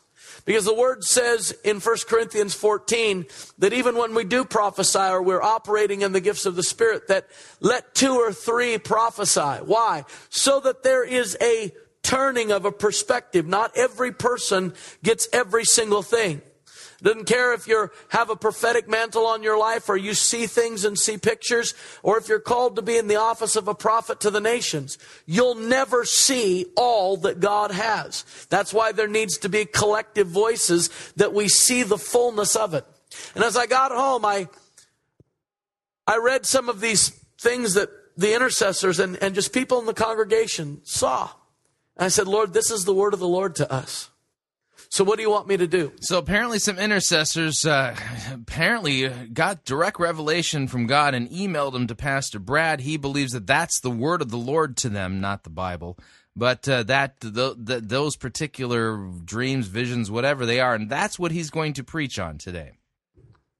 And I felt like the Lord said, I want you to read.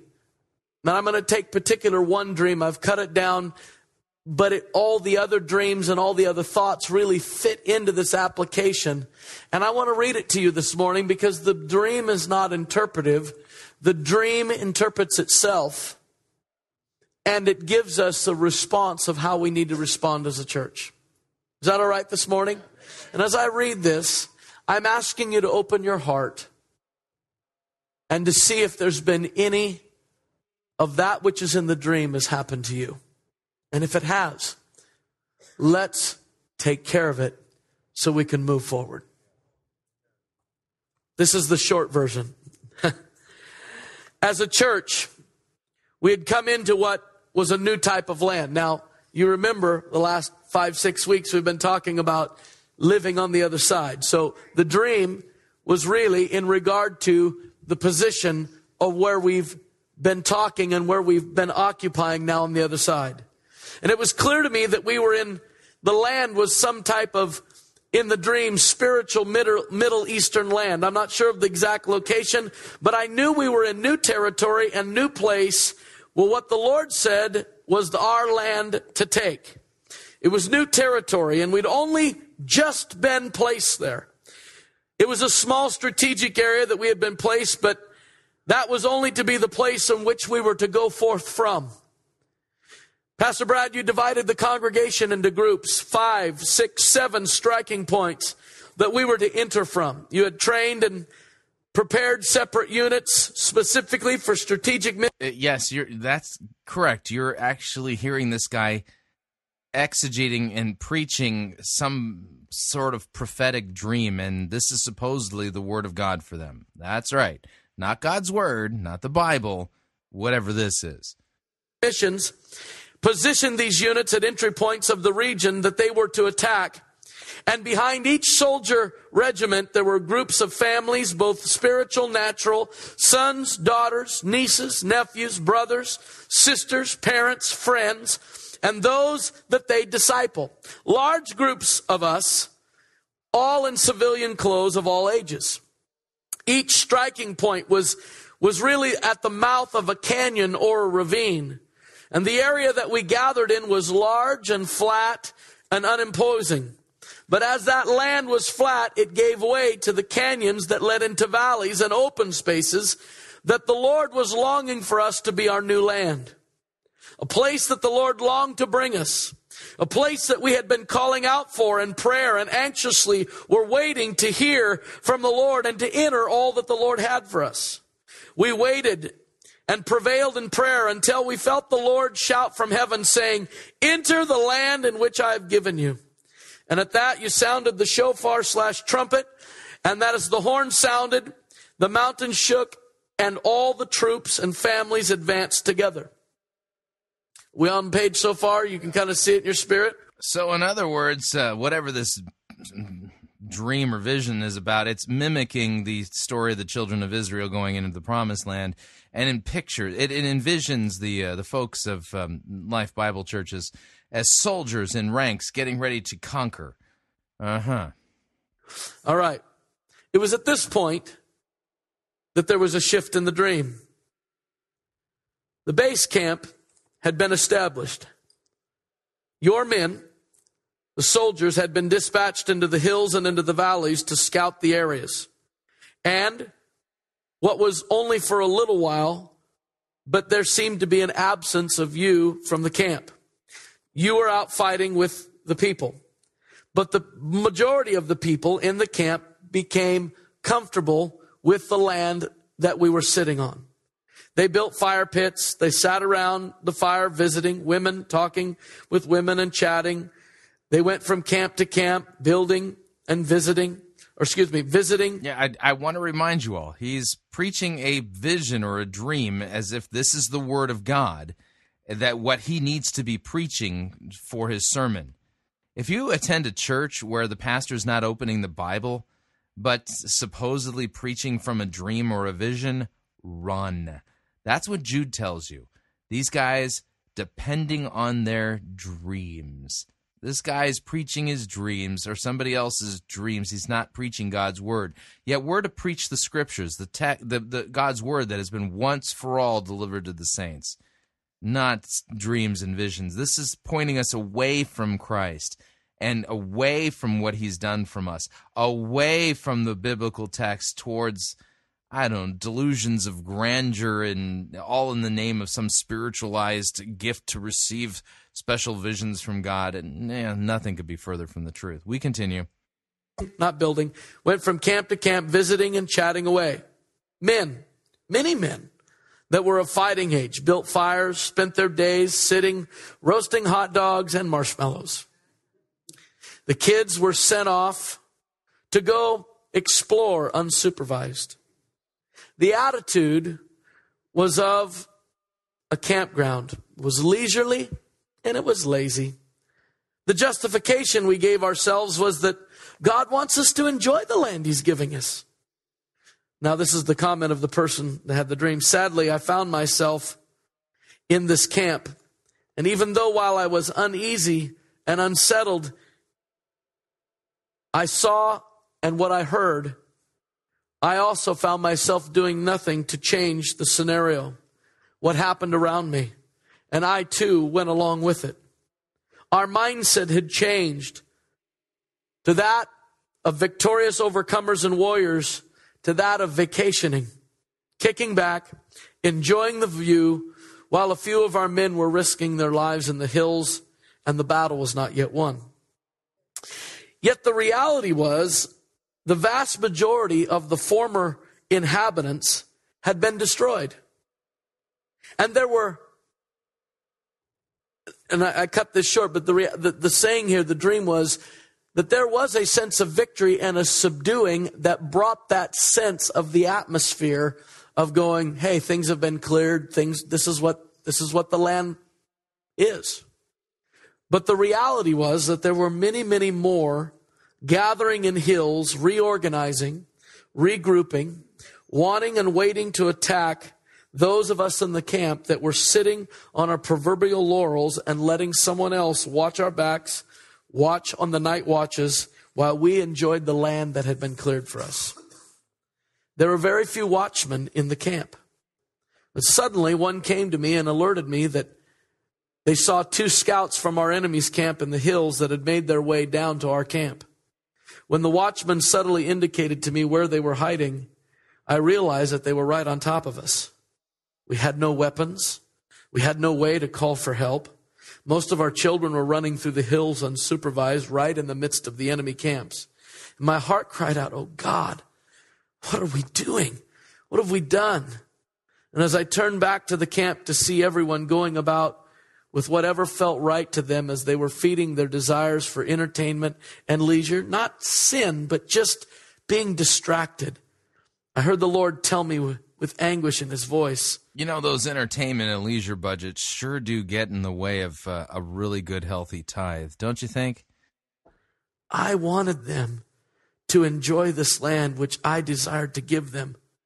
But the heartache of his tone was palpable, and the awareness of the deception in our hearts and our minds that had justified inside of us what enjoy meant was unmistakable. We had chosen our definition instead of his definition. There was no regard in the camp for the fact that this had formerly been the enemy's homeland, and that they knew the territory exceedingly well. Every nook, every cranny, every rock to hide under. There was no regard in the camp for the vengeance that would be in the heart of the enemy that would want to take back what they believed was their land. The watchman and I went from campsite to campsite now, warning everyone who would listen to take cover, to pray, to grab any and all arms, and to pull their children in and to cover them and protect them. Warning them that the battle wasn't over, and it wasn't just for the men in the hills, i.e. the staff and the elders and the leaders. That while we were at home base, at the home camp, we were to watch vigilantly, keep our eyes on our children close, teach them, warn them, teach them to pray and intercede with fervor, intercede with the leaders and the warriors fighting on the hills on our behalf. We needed to be ready night and day. We were to enjoy the land and the victory in the Lord, but we were to vigilantly protect it and guard it. The mindset in the camp was that if the enemy came... Just a reminder again, he's reading some dream or vision as if it's the Word of God. And that's what he's preaching on this particular morning. And again, the name of the sermon, in case you've kind of lost, Hindrance to Blessing. So this is supposedly some dream or vision given that is exposing their hindrance to blessing. Back, Pastor Brad would just rally the troops and they'd take care of it. That is not a good mindset. Hallelujah. Our troops and Pastor Brad, your men of leadership were out fighting day and night, but it was our job to protect, to watch over the land which we had claimed. But instead of the joy of guarding and watching and stewarding the valleys and the camps we had been placed in, we were selfishly kicking back and enjoying our extended vacations. In this new land, in order to hold our ground, no one could sit back. No one could just spectate or take extended vacations with visitors' attitudes. In my spirit, I was alarmed and I felt compelled to sound the alarm and to alert every member of our camp and to wake them from this attitude and stir them to arms. You know, I have another one I wanted to share here too, but you know, the Bible in Isaiah talks about dumb dogs. It was actually an indictment of the shepherds of Israel, that when they saw trouble, they lazed around basking in the hot sun, just eating, feeding, gathering things to themselves, and they refused to bark. You know, sometimes when pastors and our team, elders and staff, we get things like this, it's very easy to go, man, I don't want to ruffle anybody's feathers. But that would make us dumb dogs. Would make us lazy dogs. Spiritually, we're, and if anybody's had an outside dog, and I know there's a few little bad chihuahuas in the house, but if you've had an outside dog, you know that when something stirs outside the borders of your ground, it hears it first. And it alerts you out of your sleep or out of what you were doing. And I believe that's what's coming today. And the reason I felt so compelled that in every service to read this, because I believe that that's what's happened. I believe as coming back into the atmosphere, I sensed it more than what I was in. And when I read this on the email, I thought, this is the heart of the Lord to the congregation. It's not that we've done some great sin. It's not that we've walked off the cliff and lost something. It's the fact that we've been lulled to sleep with complacency. As I was praying through this week, and I do this from time to time, call different members of the intercessory team that really prays over the church. And the fact is, we're all called to be intercessors. It's not just a few people but there's ones that I trust that have seasons, long seasons of proven track record in what they see and what they hear. And they become the gatekeepers as we all give what we see and hear to make sense of it. And I called Pastor Bob and Sharon, Elder Bob and Sharon. He didn't like to call pastor, so to call him elder. Hallelujah. And so I called them. I said, listen, we just need to pray over the church. I have just a burden that as I'm sensing this from the Lord, we need to, there's something that's going on. And as soon as we started praying in the Spirit, Bob said he saw this little satchel. And so I'll describe it like some ladies have these velvet thing with drawstrings where you can put a necklace or some bracelets or kind of keep it in your jewelry drawer. Ladies, you know what I'm talking about? Okay, well, Bob didn't see that. I'm just giving you that, all right? Bob saw ones that would be wore by people that had been out panning for gold or mining in a mine. Those that had picked through the rock and the hardship and took the gems or the nuggets of gold and placed it in the pouch. Or if you've been panning for gold after you've panned it out, that the pieces of the gold were in, and you dump them out and you put them in the sack. And on that little satchel or on that thing, there was drawstrings. Well, unfortunately, the picture that he saw was that the body of Christ had this bag full of precious treasure, but the top was open. Now, it's not, I don't know about you, but how many have ever lost something that was valuable that you thought was secure on your body, like maybe a nice pair of sunglasses? Or you give one of your kids $10 for their school luncheon program, and they lose it. The reality is we've all lost value. Okay, does any of this sermon have anything biblical to it? I mean, seriously, up to this point, not us. I mean, there's nothing here from the true Word of God. Nothing. How is it that he has come to the conclusion that it's more important for him to spend his pulpit time supposedly preaching about a dream or a vision that's come from somebody? Where did this come from? Yeah, we've got a Bible, the full counsel of the Word of God. Jesus says, and teaching them all that I have commanded you. That, we're supposed to go with the fixed the canon of the Bible, and here we've got all this other stuff. And what's lost in all of this? Oh yeah, sound biblical doctrine, a solid proclamation of what the Scriptures really teach, focusing us on Jesus Christ, God's faithfulness, Jesus and Him crucified for our sins and raised again on the third day for our justification. This is a complete and utter distraction, which tells me this isn't really the spirit of prophecy from God the Holy Spirit, because God the Holy Spirit, according to Jesus, will convict the world of sin and unbelief and point them to Christ. That's the job. The Holy Spirit is always pointing us to Christ. Whatever this vision is, it ain't pointing us to Christ. I don't even know what any of this means. But he's still waxing eloquent here about these particular so-called prophetic, dreams and visions. But, yeah, these seem to be working against what God's Word has already commanded pastors to do. Preach the Word. Valuable treasure sometimes because we didn't realize that the top was open or a zipper had been undone and the contents fell out. And the picture was that he saw the Lord's hands coming and pulling the drawstring tight so that it would just pucker or pooch around that pouch. Why? Because, folks, if we're on the front line, and we know we're a church of frontline people, the front line is not the salt flats. It's not this even, keeled, flat, no ripple, no difference in the terrain, just everything steady. No, when you're in a river church where the river of God flows and the current of the Holy Spirit, there's different forms of terrain you have to get over.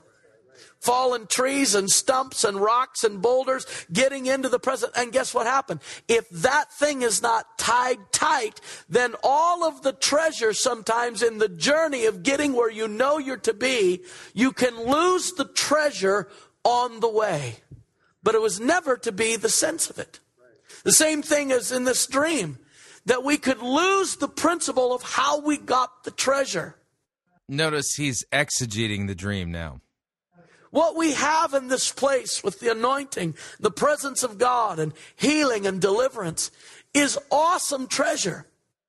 And it's been panned out. It's been mined out. Not only the Holy Spirit has given it to us. He showed us where to dig and where to drill and where to get this. But it's been panned out through the labors of prayer and fervent worship and fervent seeking of the Spirit of God. And what a shame if we've allowed ourselves to not check the drawstring to keep the treasure that has been so ardently pressed into by prayer and the hours of dedication of loving God. This morning, now I know this is a little different, and I'm going to have the band come back up if they will. And we'll preach a message if we have time, but this is the message this morning. There is something else that I believe God has for us, and I'm going to talk about the hindrances that keep us from favor, anointing, and fulfillment of the words of the Lord over us. But this morning, I want to deal with any person that has felt as though they have acquiesced on what you know we're to do.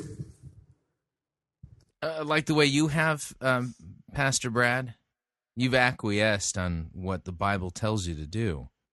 Preach the word. You're not doing that at all. That's part of our vision statement. Oh, they have a vision statement. Oh, here we go. It's like he's taken word faith, charismatic stuff and melded it with a seeker-driven ecclesiology. Okay, yeah, their vision statement. Directly from God, of course. Live the message. The message of what? Being transformed and being consumed with honoring Jesus. So that what? We can impart the message. Well, listen, you can't impart anything unless you've been transformed and are experiencing it right now. Then, the L-I-F, further the message, means what? Extending the kingdom of God by E, equipping messengers that have been transformed by what's flowing through us. So how do we do that? We do that by loving people, L, by the impacting word of the Lord that we believe is live and living, by fervent prayer and engaging worship. That's who we are. So now he's preaching their vision statement. Where was Jesus in that again? That was all just the things you got to do. That was all law. There was no gospel there. If you've experienced, even in your own soul, where you've just maybe wondered or thought, why am I not as passionate as I used to be? Why am I not pressing into the things of the kingdom?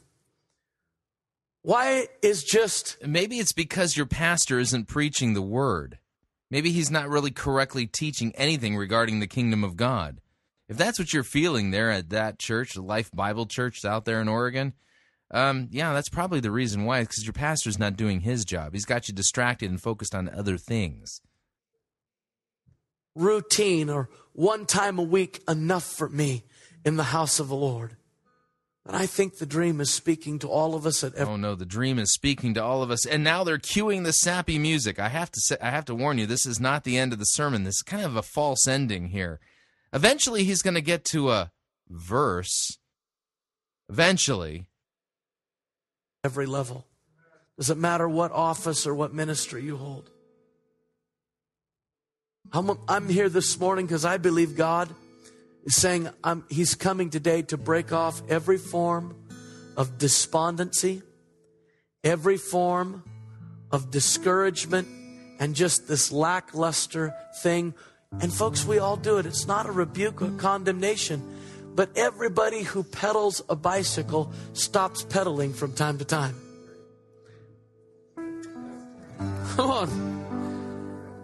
That's why most of us still have cars. We don't like pedaling. Right? Just be honest. It sounds like such a transparent, emotional moment, but... Yeah, I don't recall anything in the Bible about bicycles pedaling or even tandem bicycles. I mean... The fact of the matter is, though, that is the atmosphere that creates breakthrough, is when we pedal in the Spirit. Oh, so you got to pedal in the Spirit. That creates the atmosphere that creates breakthrough. What does that sentence even mean?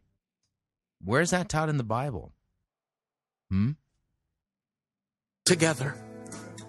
And so I'm asking this morning, if you know you've stopped pedaling, now listen, this has several tangible expressions.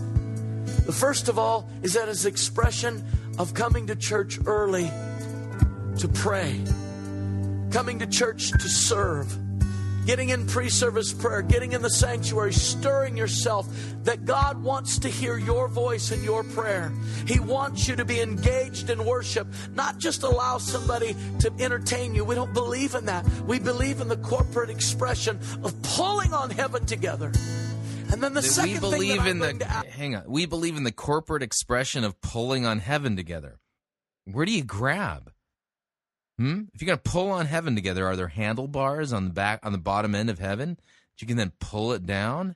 Where does the Bible say anything like this? This guy's really, literally rolling his own theology and smoking it. Ask you. Now listen, this is not a heavy. It's just a very simple thing. I know some of you have had real financial issues, and you've talked to me, you've emailed me, you've called me, and I like emails, but I don't like them as well as talking to you face-to-face and phone calls, okay? So that's more of my just pastoral heart. I like to hear your voice. I like to see your face. Email's great, but it's just, you can just read too many other things into it. I just like to hear the people.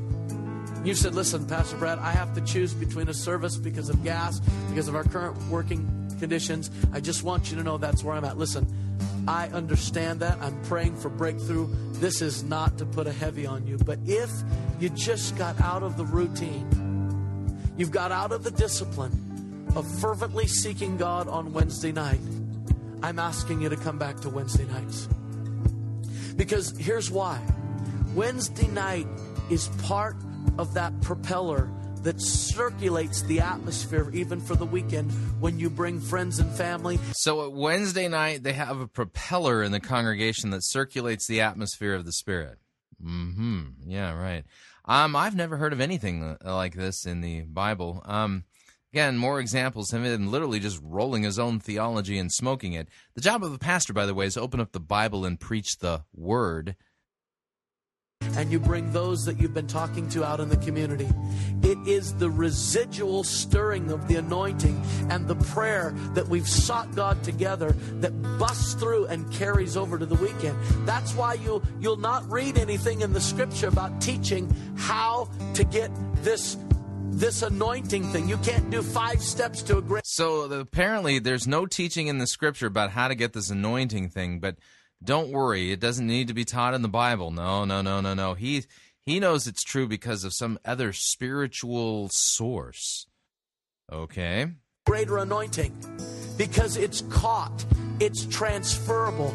It's a culture. It comes as favor as people pursue God and love God. The anointing opens up.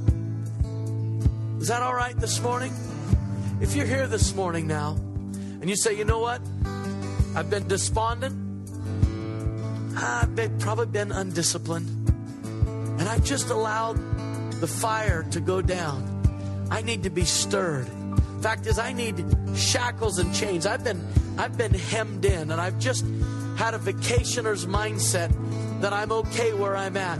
God, I need that thing broken off my mind. I must be stirred to re-engage with the zeal of the Lord of hosts. If that's you this morning, having an open ear to hear, being directed. Just so you know, that was his cut, not mine. Living every day with a sense of adventure because you're speaking to us. God, let his zeal be stirred inside of your people. And God, let it come upon every heart for worship.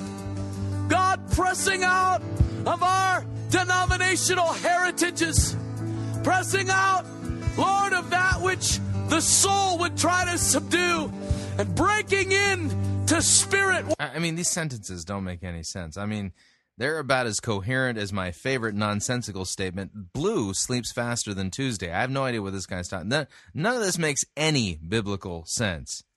Worship, according to John 4, for the Father is desiring those who worship Him in spirit and in truth. Yeah, that's what Jesus said. The Father is desiring those who will worship Him in spirit and in truth.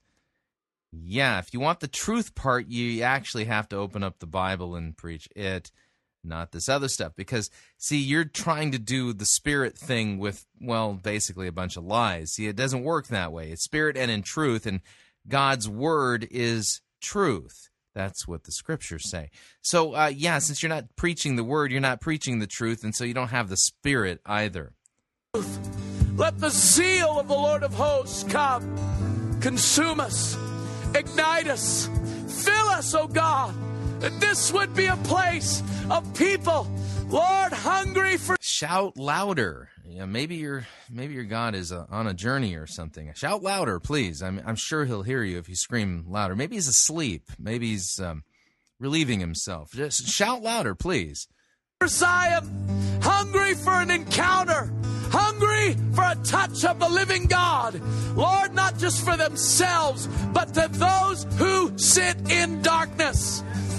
Let this be a city of refuge. Let this be a place where the name of our God, as we've even been heard today, is unrolled and unfolded, and the multiplied magnificence of your glory is released upon the people. God, we pray it this morning with great urgency.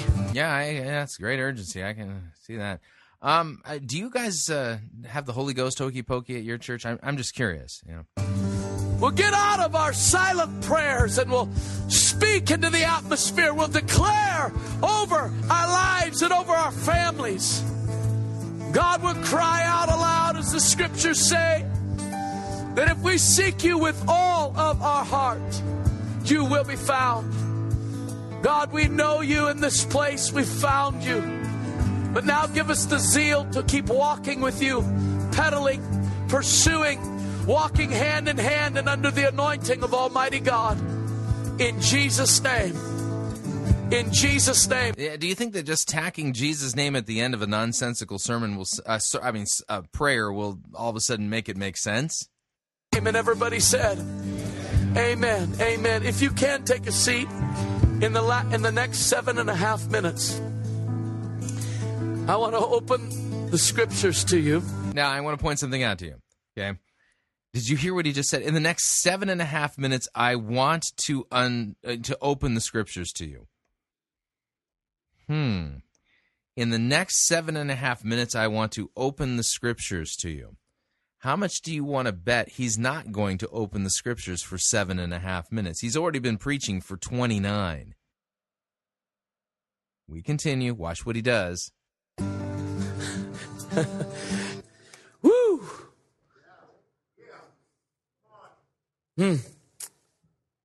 Mark 17:14.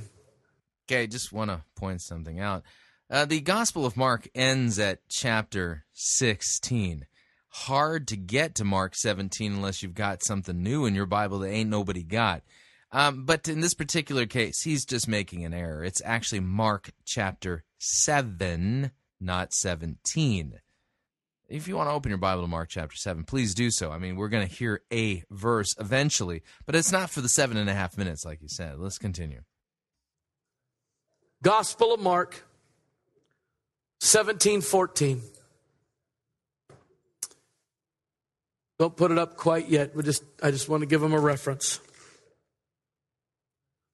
You know, guys, gals, you can always tell when a pastor hasn't really spent a lot of time preparing, using the biblical text, when he doesn't even realize, oh yeah, there's no such thing as Mark chapter 17. Any pastor who really, truly is a student of God's Word would know that there is no Mark 17. We believe something to be very, very true. It's not sermons that transform people. It's messages from God. Messages from God. Not the Bible, but messages from God. Okay, so that's what transforms people, okay? There's a radical difference. Fact is, I've never preached this message in our home church, but it's a message I take to the nations that God sends me. It's about the difference of those that carry a message that has a tangible, transferable anointing, and those that just preach messages that leave the people with nothing. So where in the Bible does it talk about tangible, transferable anointings that go with particular messages from God? Answer, nowhere. He's just making that up. Sermons that leave the people with nothing. Our church has had some amazing messages in the last few weeks. The message from the Lord. Yeah, if you want to know for sure if you have a message from the Lord, read your Bible. About walking in forgiveness from Pastor Jenny. A message from Pastor Anthony, but still from the Lord, on not allowing the power of pain and tragedy. Pastor Jenny? There's no such thing as a female pastor. The Bible forbids that. To shape and mold your life. And then the message from Sister Portia at the women's retreat on not living under the power of offense, staying clean. Of course, you remember her message to us of get rid of the poo. Oh, I'm sure that was really deep. If you don't remember anything, remember that title. Hallelujah. And then Pastor Steve's message on what he said he believed that the Lord was speaking to this church. 3 things. Favor. Yeah, by the way, he said over the next 7.5 minutes, I'm going to open up God's Word to you. He hasn't done that yet. When do you think he's going to actually get around to opening up the Bible?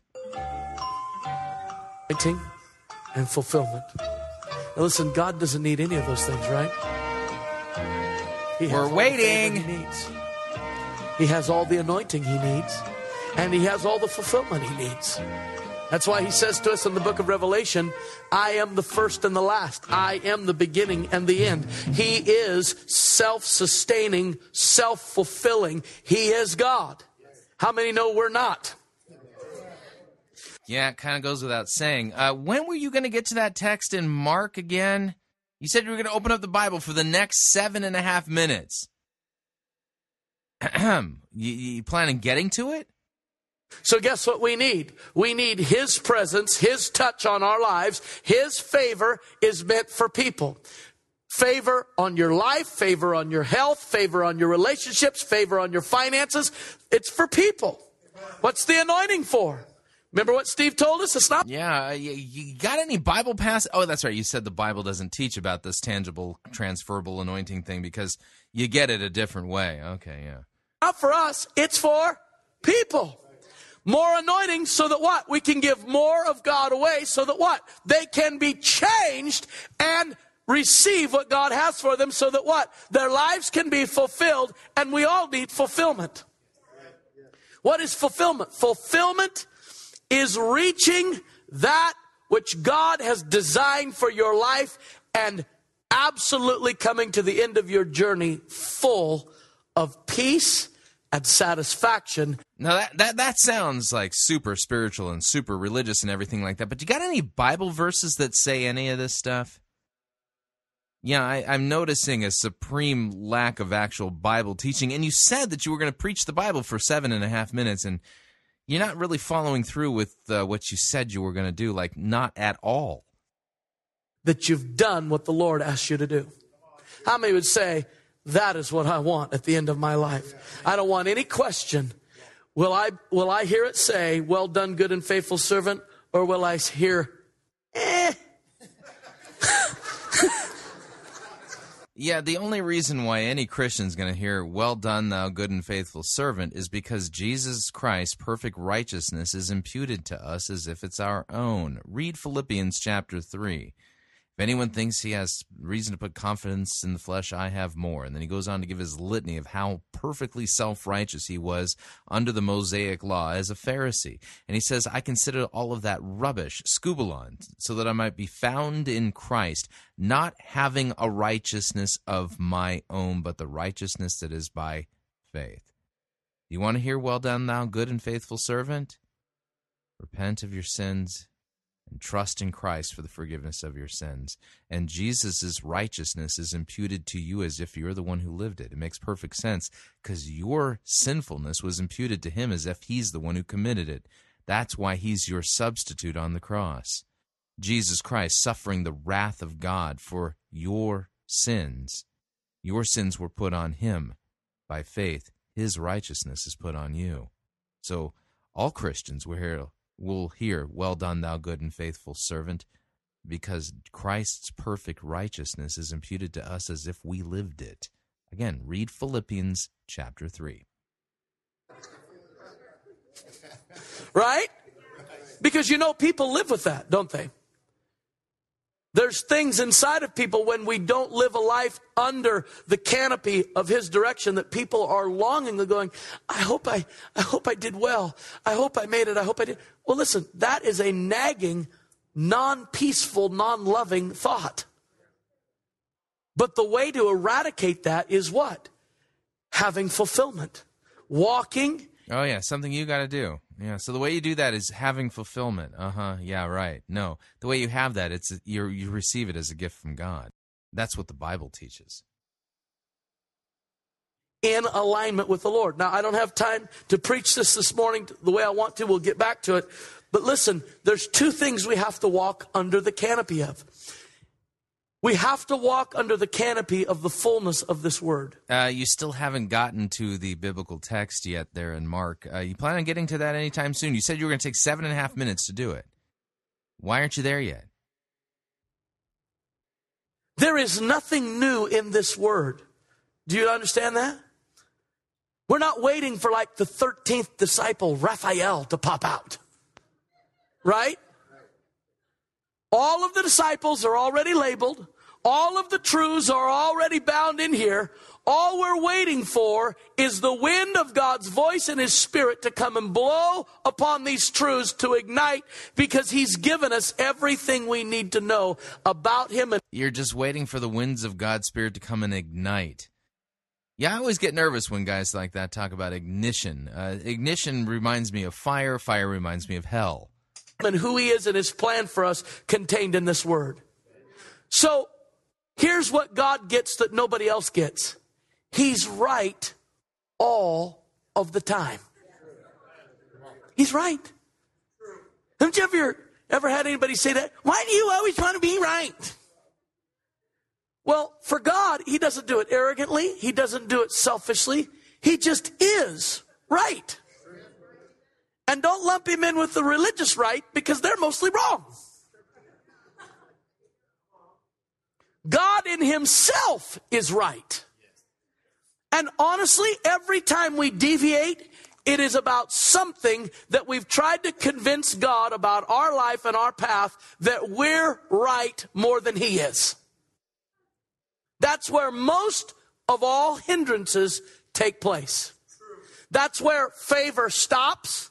That's where anointing diminishes, and that's where fulfillment seems elusive, because at some area of our life, we've tried to convince God that our plan, our scheme, our direction is right compared to what's revealed in here. Yeah, and apparently he's pointing to the Bible, but he's not preaching it, and he's not teaching anything that's taught in the Bible. Weird, huh?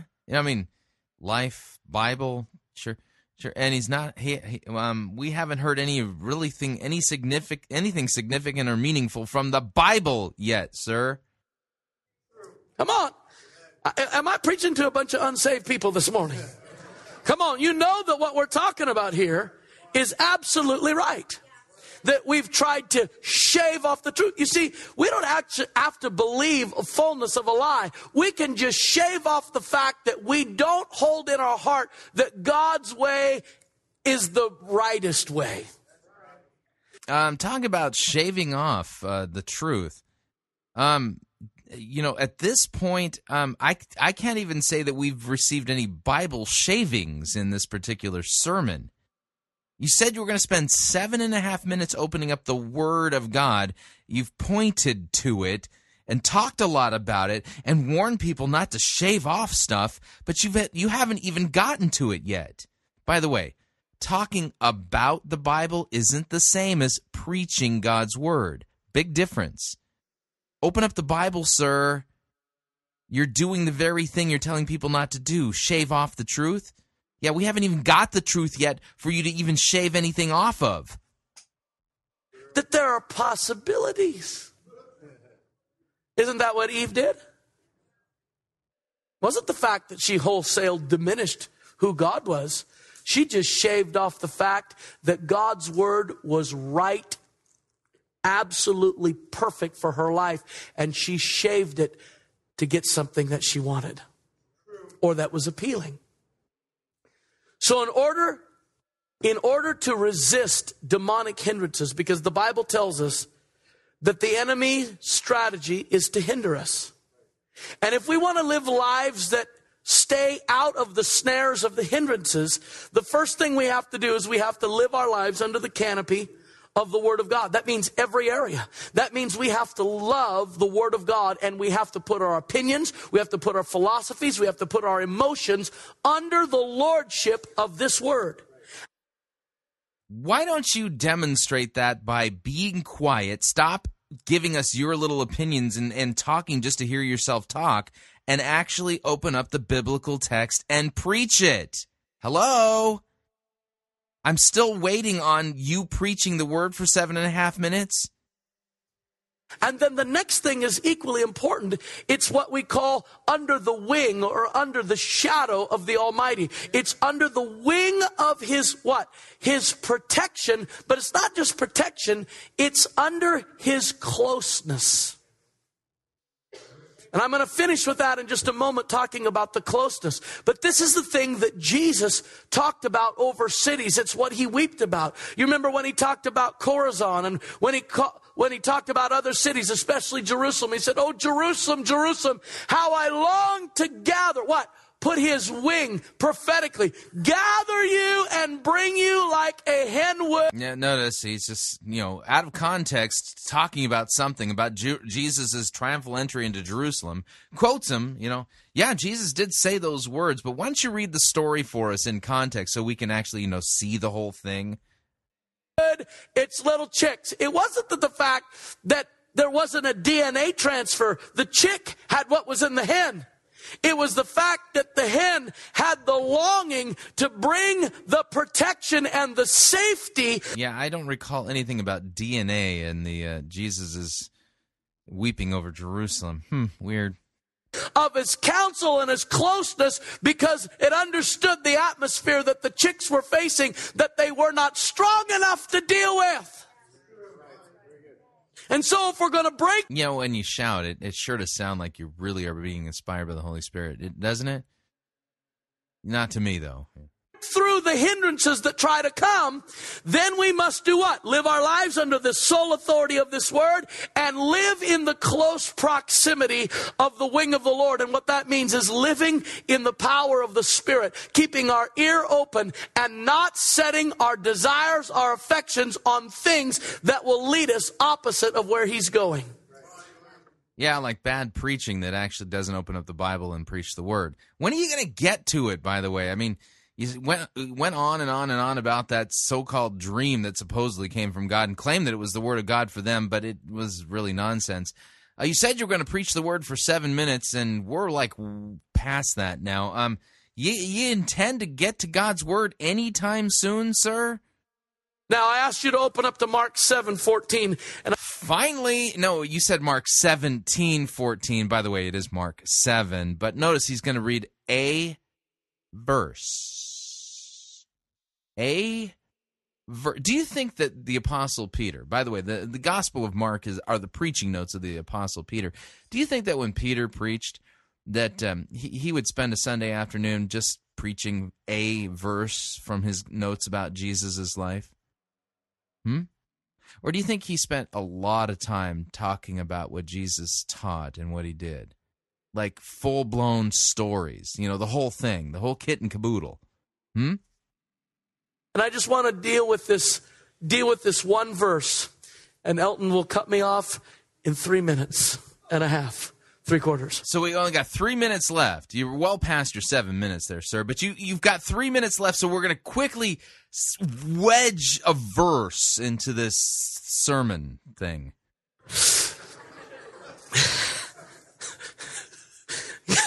All right.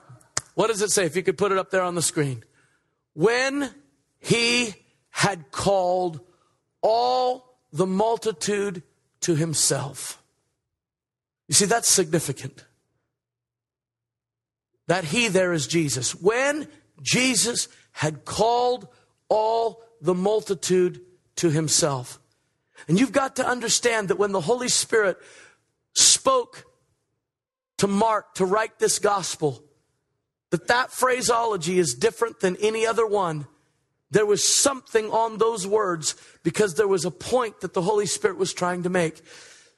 Right. Yeah, this is a historical narrative. You familiar with that particular genre? This is a historical biography. 3 rules for sound biblical hermeneutics and interpretation. They are context, context, and context. Let's read this in context. Yeah, rather than just, pull out a single solitary verse and somehow spiritualize it. Let's see what God the Holy Spirit inspired Mark to write. By the way, these are the preaching notes of the Apostle Peter. Verse 1, Mark chapter 7, verse 1. Now when the Pharisees gathered to him, that's Jesus, with some of the scribes who had come from Jerusalem, they saw that some of Jesus' disciples ate with hands that were defiled. That is, they were unwashed. For the Pharisees and all the Jews do not eat unless they wash their hands, holding to the tradition of the elders. And when they came from the marketplace, they do not eat unless they wash. And there are many other traditions that they observe, such as the washing of cups, pots, copper vessels, and dining couches.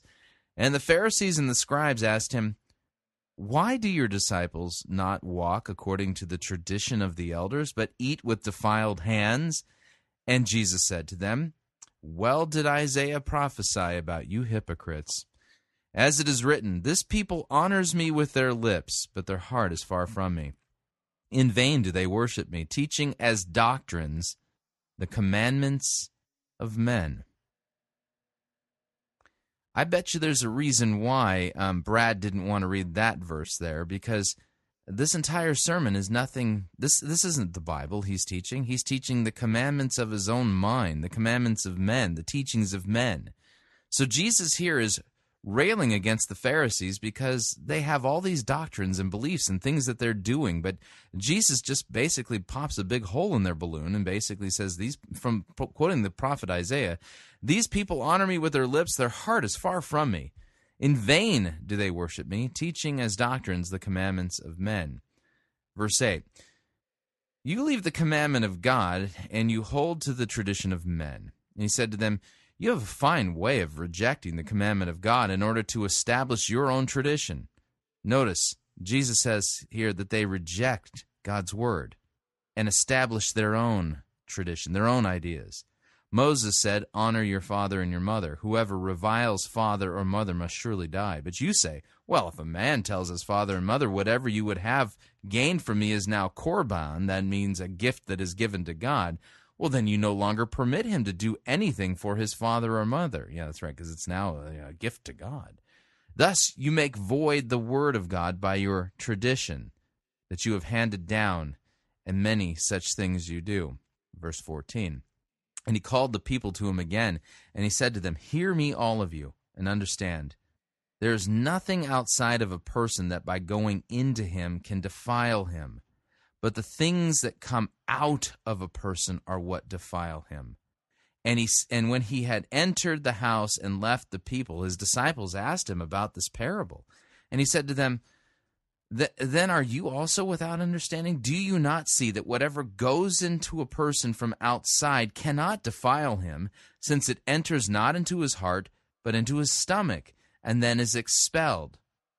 And he said, 'What comes out of a person is what defiles him. For from within, out of your heart, out of the heart of a man comes evil thoughts, sexual immorality, theft, murder, adultery, coveting, wickedness, deceit, sensuality, envy, slander, pride, foolishness. All of these evil things come from within, and they are what defile a person.'" Okay, now that's the whole story. Okay, so it begins with the Pharisees being upset because the disciples aren't washing their hands. Jesus rebuking the Pharisees because they're rejecting and nullifying the Word of God by their, quote, traditions. And then he teaches the truth. It's not what goes into you that makes you unclean. It's what comes out of you. It's what comes out of your heart, because in your heart, that's where sexual immorality, murder, theft, adultery, coveting, wickedness, deceit, sensuality, envy, slander, pride, and foolishness, all of these come from within your heart, and these are the things that make you unclean. Jesus is pointing to your sinful condition, and it's from within you. It's the wickedness within you. That's Jesus' teaching. Well, let's see what Brad does with his verse. You think of it today, Jesus could have had them sitting in massive conferences. He could have had them spread out. When we're talking multitude, you ought to think at least a very, very minimal number was 4,000 to 5,000. Because every time you see with multitude, it was always in the thousands if you study it biblically. Probably it was closer to 10 to 20. But if we just say 5,000, for instance, he was saying, I'm not going to allow my words to be spoken to those that are in the far off place. Because see, when there was no PA systems. Really, Mark chapter 14, Jesus is trying to say, I'm not going to allow my words to be spoken to the far off place. All it says is Jesus called the people to him again, and he said to them, hear me, all of you, and understand, there is nothing outside of a person by going into him that can defile him, but the things that come out of a person are what defile him. Yeah, where are you getting this stuff, Brad? Where'd you learn exegesis and biblical hermeneutics? Or no place, then what happened? The word was spoken, and about 10 groups later, then it got passed on, and then it got passed on, and then it got passed on. Jesus said this to the multitude. He didn't allow them to sit in conference style. He didn't allow them to say scattered, just hearing words. He made it very clear. I'm about to give you something that will break the hindrance that's tried to come over your life. Where is it say in Mark chapter 7 that Jesus is about to break the hindrance that's come over their lives? Yeah, Brad, you're like making stuff up here. The Bible doesn't say any of this. Where'd you get this from? I'm trying to teach you about fulfillment.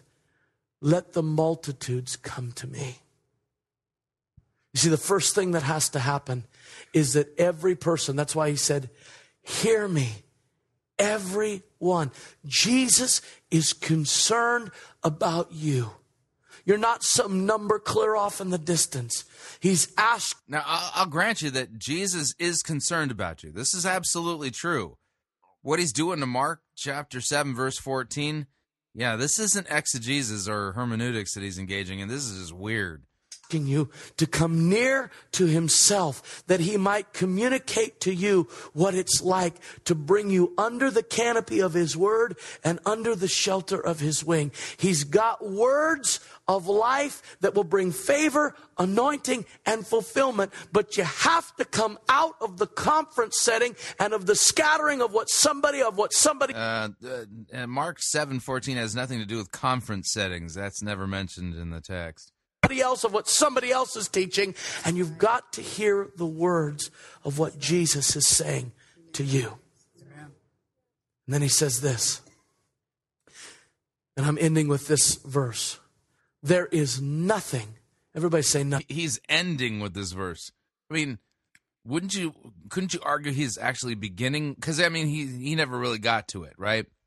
Here we are just about at the end of the sermon, and we're getting a verse. Nothing. Now, in the Greek, that means the same thing. Nothing.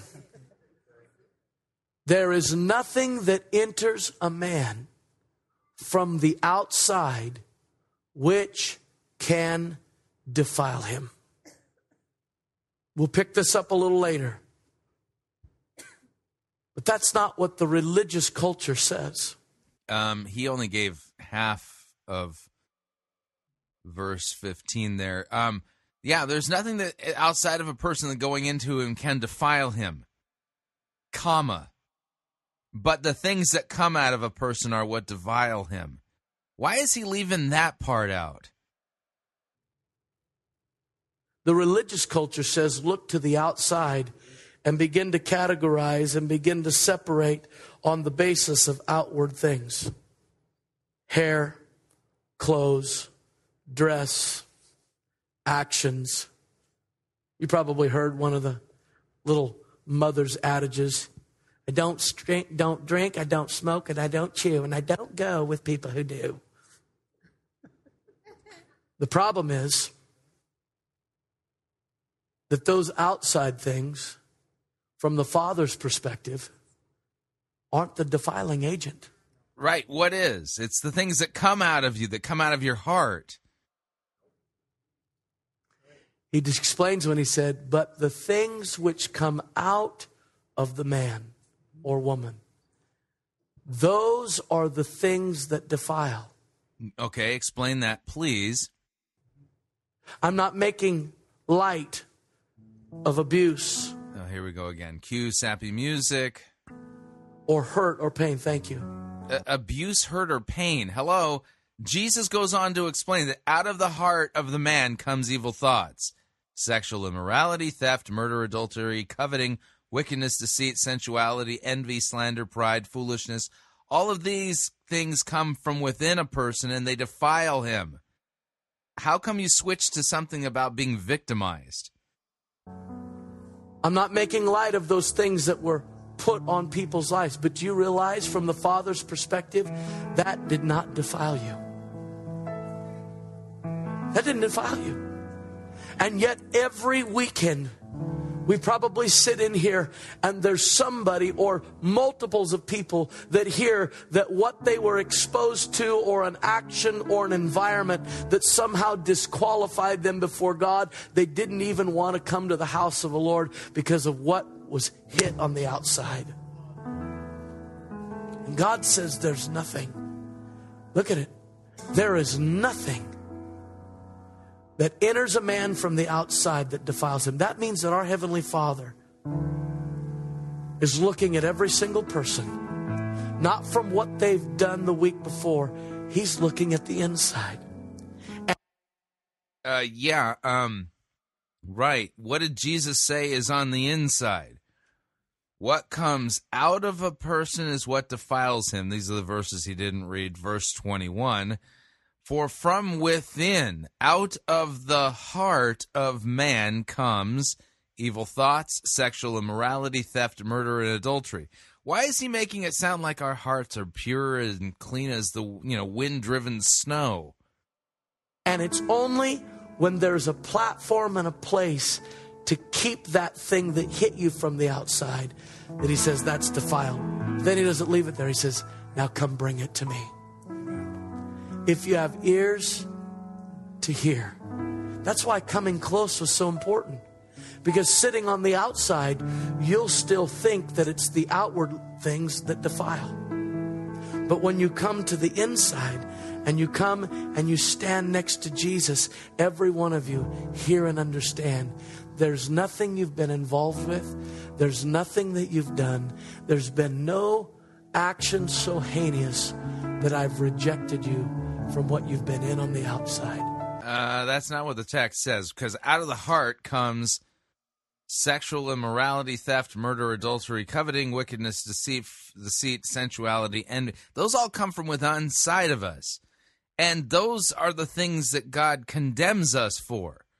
Yeah, read the rest of the New Testament. Paul says that sexually immoral, adulterers, homosexuals, gossip, slander, those people are not going to inherit the kingdom of heaven. And that's the stuff that comes from within us. Yeah, where's the cross here? Because that actually comes into play. Notice he didn't read any of this really in context. He's not teaching what the passage says when you read it in context. And it's the stuff that's inside of us, it's inside of our heart that defiles us. That's what makes us sinful. And the only hope we have is that God is merciful to us because of Christ's shed blood on the cross for our sins. The way this guy's preaching it makes it sound like, oh, God looks at the heart and look, it's all good in there. And you don't have to worry. Nothing's come from outside you to defile you. Jesus wants to come just give you a hug. Yeah, he's not preaching repentance and the forgiveness of sins. He's not preaching Christ and him crucified for our sins and resurrected on the third day for our justification. This is something completely different. Why? Because he has a completely different new word from God. It comes in emails. It comes in dreams. It comes in visions. This other stuff, who cares? Right here at the very end, we got, well, a little bit more than a verse. We got like 2. But he didn't really teach us what it says, and what he's saying is directly contradicted by the passage when you put it back in context. This is the sure sign of a wolf. This is the zipper, if you would. I deal with the heart. Would you bow your head and close your eyes? Thank you for being patient. If you're here this morning. Done. No, this guy's, charlatan, huckster, phony as a $3 bill. This is who Jude, Jesus' half-brother, warned us about. Wandering star, relying on his dreams, not really handling God's word correctly at all, like not even close. Yeah, we'll be praying for you folks there in Oregon. You've got a bona fide wolf in sheep's clothing, and his sheep's clothing is like barely covering anything at all. I'm surprised you haven't spotted the teeth, the nose, and and the tail. Oh man, seriously, unbelievable. No, I don't know what else I can add to this. Pray for the folks there in Oregon. They got a bona fide religious predator and wolf on their hands there. All right. Need to remind you all, Fighting for the Faith is listener-supported radio. That means we depend upon you, your generous gifts, and financial contributions in order to continue to bring Fighting for the Faith to you. You can partner with us financially. Visit our website, fightingforthefaith.com. Click on one of the friendly yellow buttons. Till tomorrow, may God richly bless you in the grace and mercy won by Jesus Christ and his vicarious death on the cross for all of your sins. Repent, believe, be forgiven. Amen.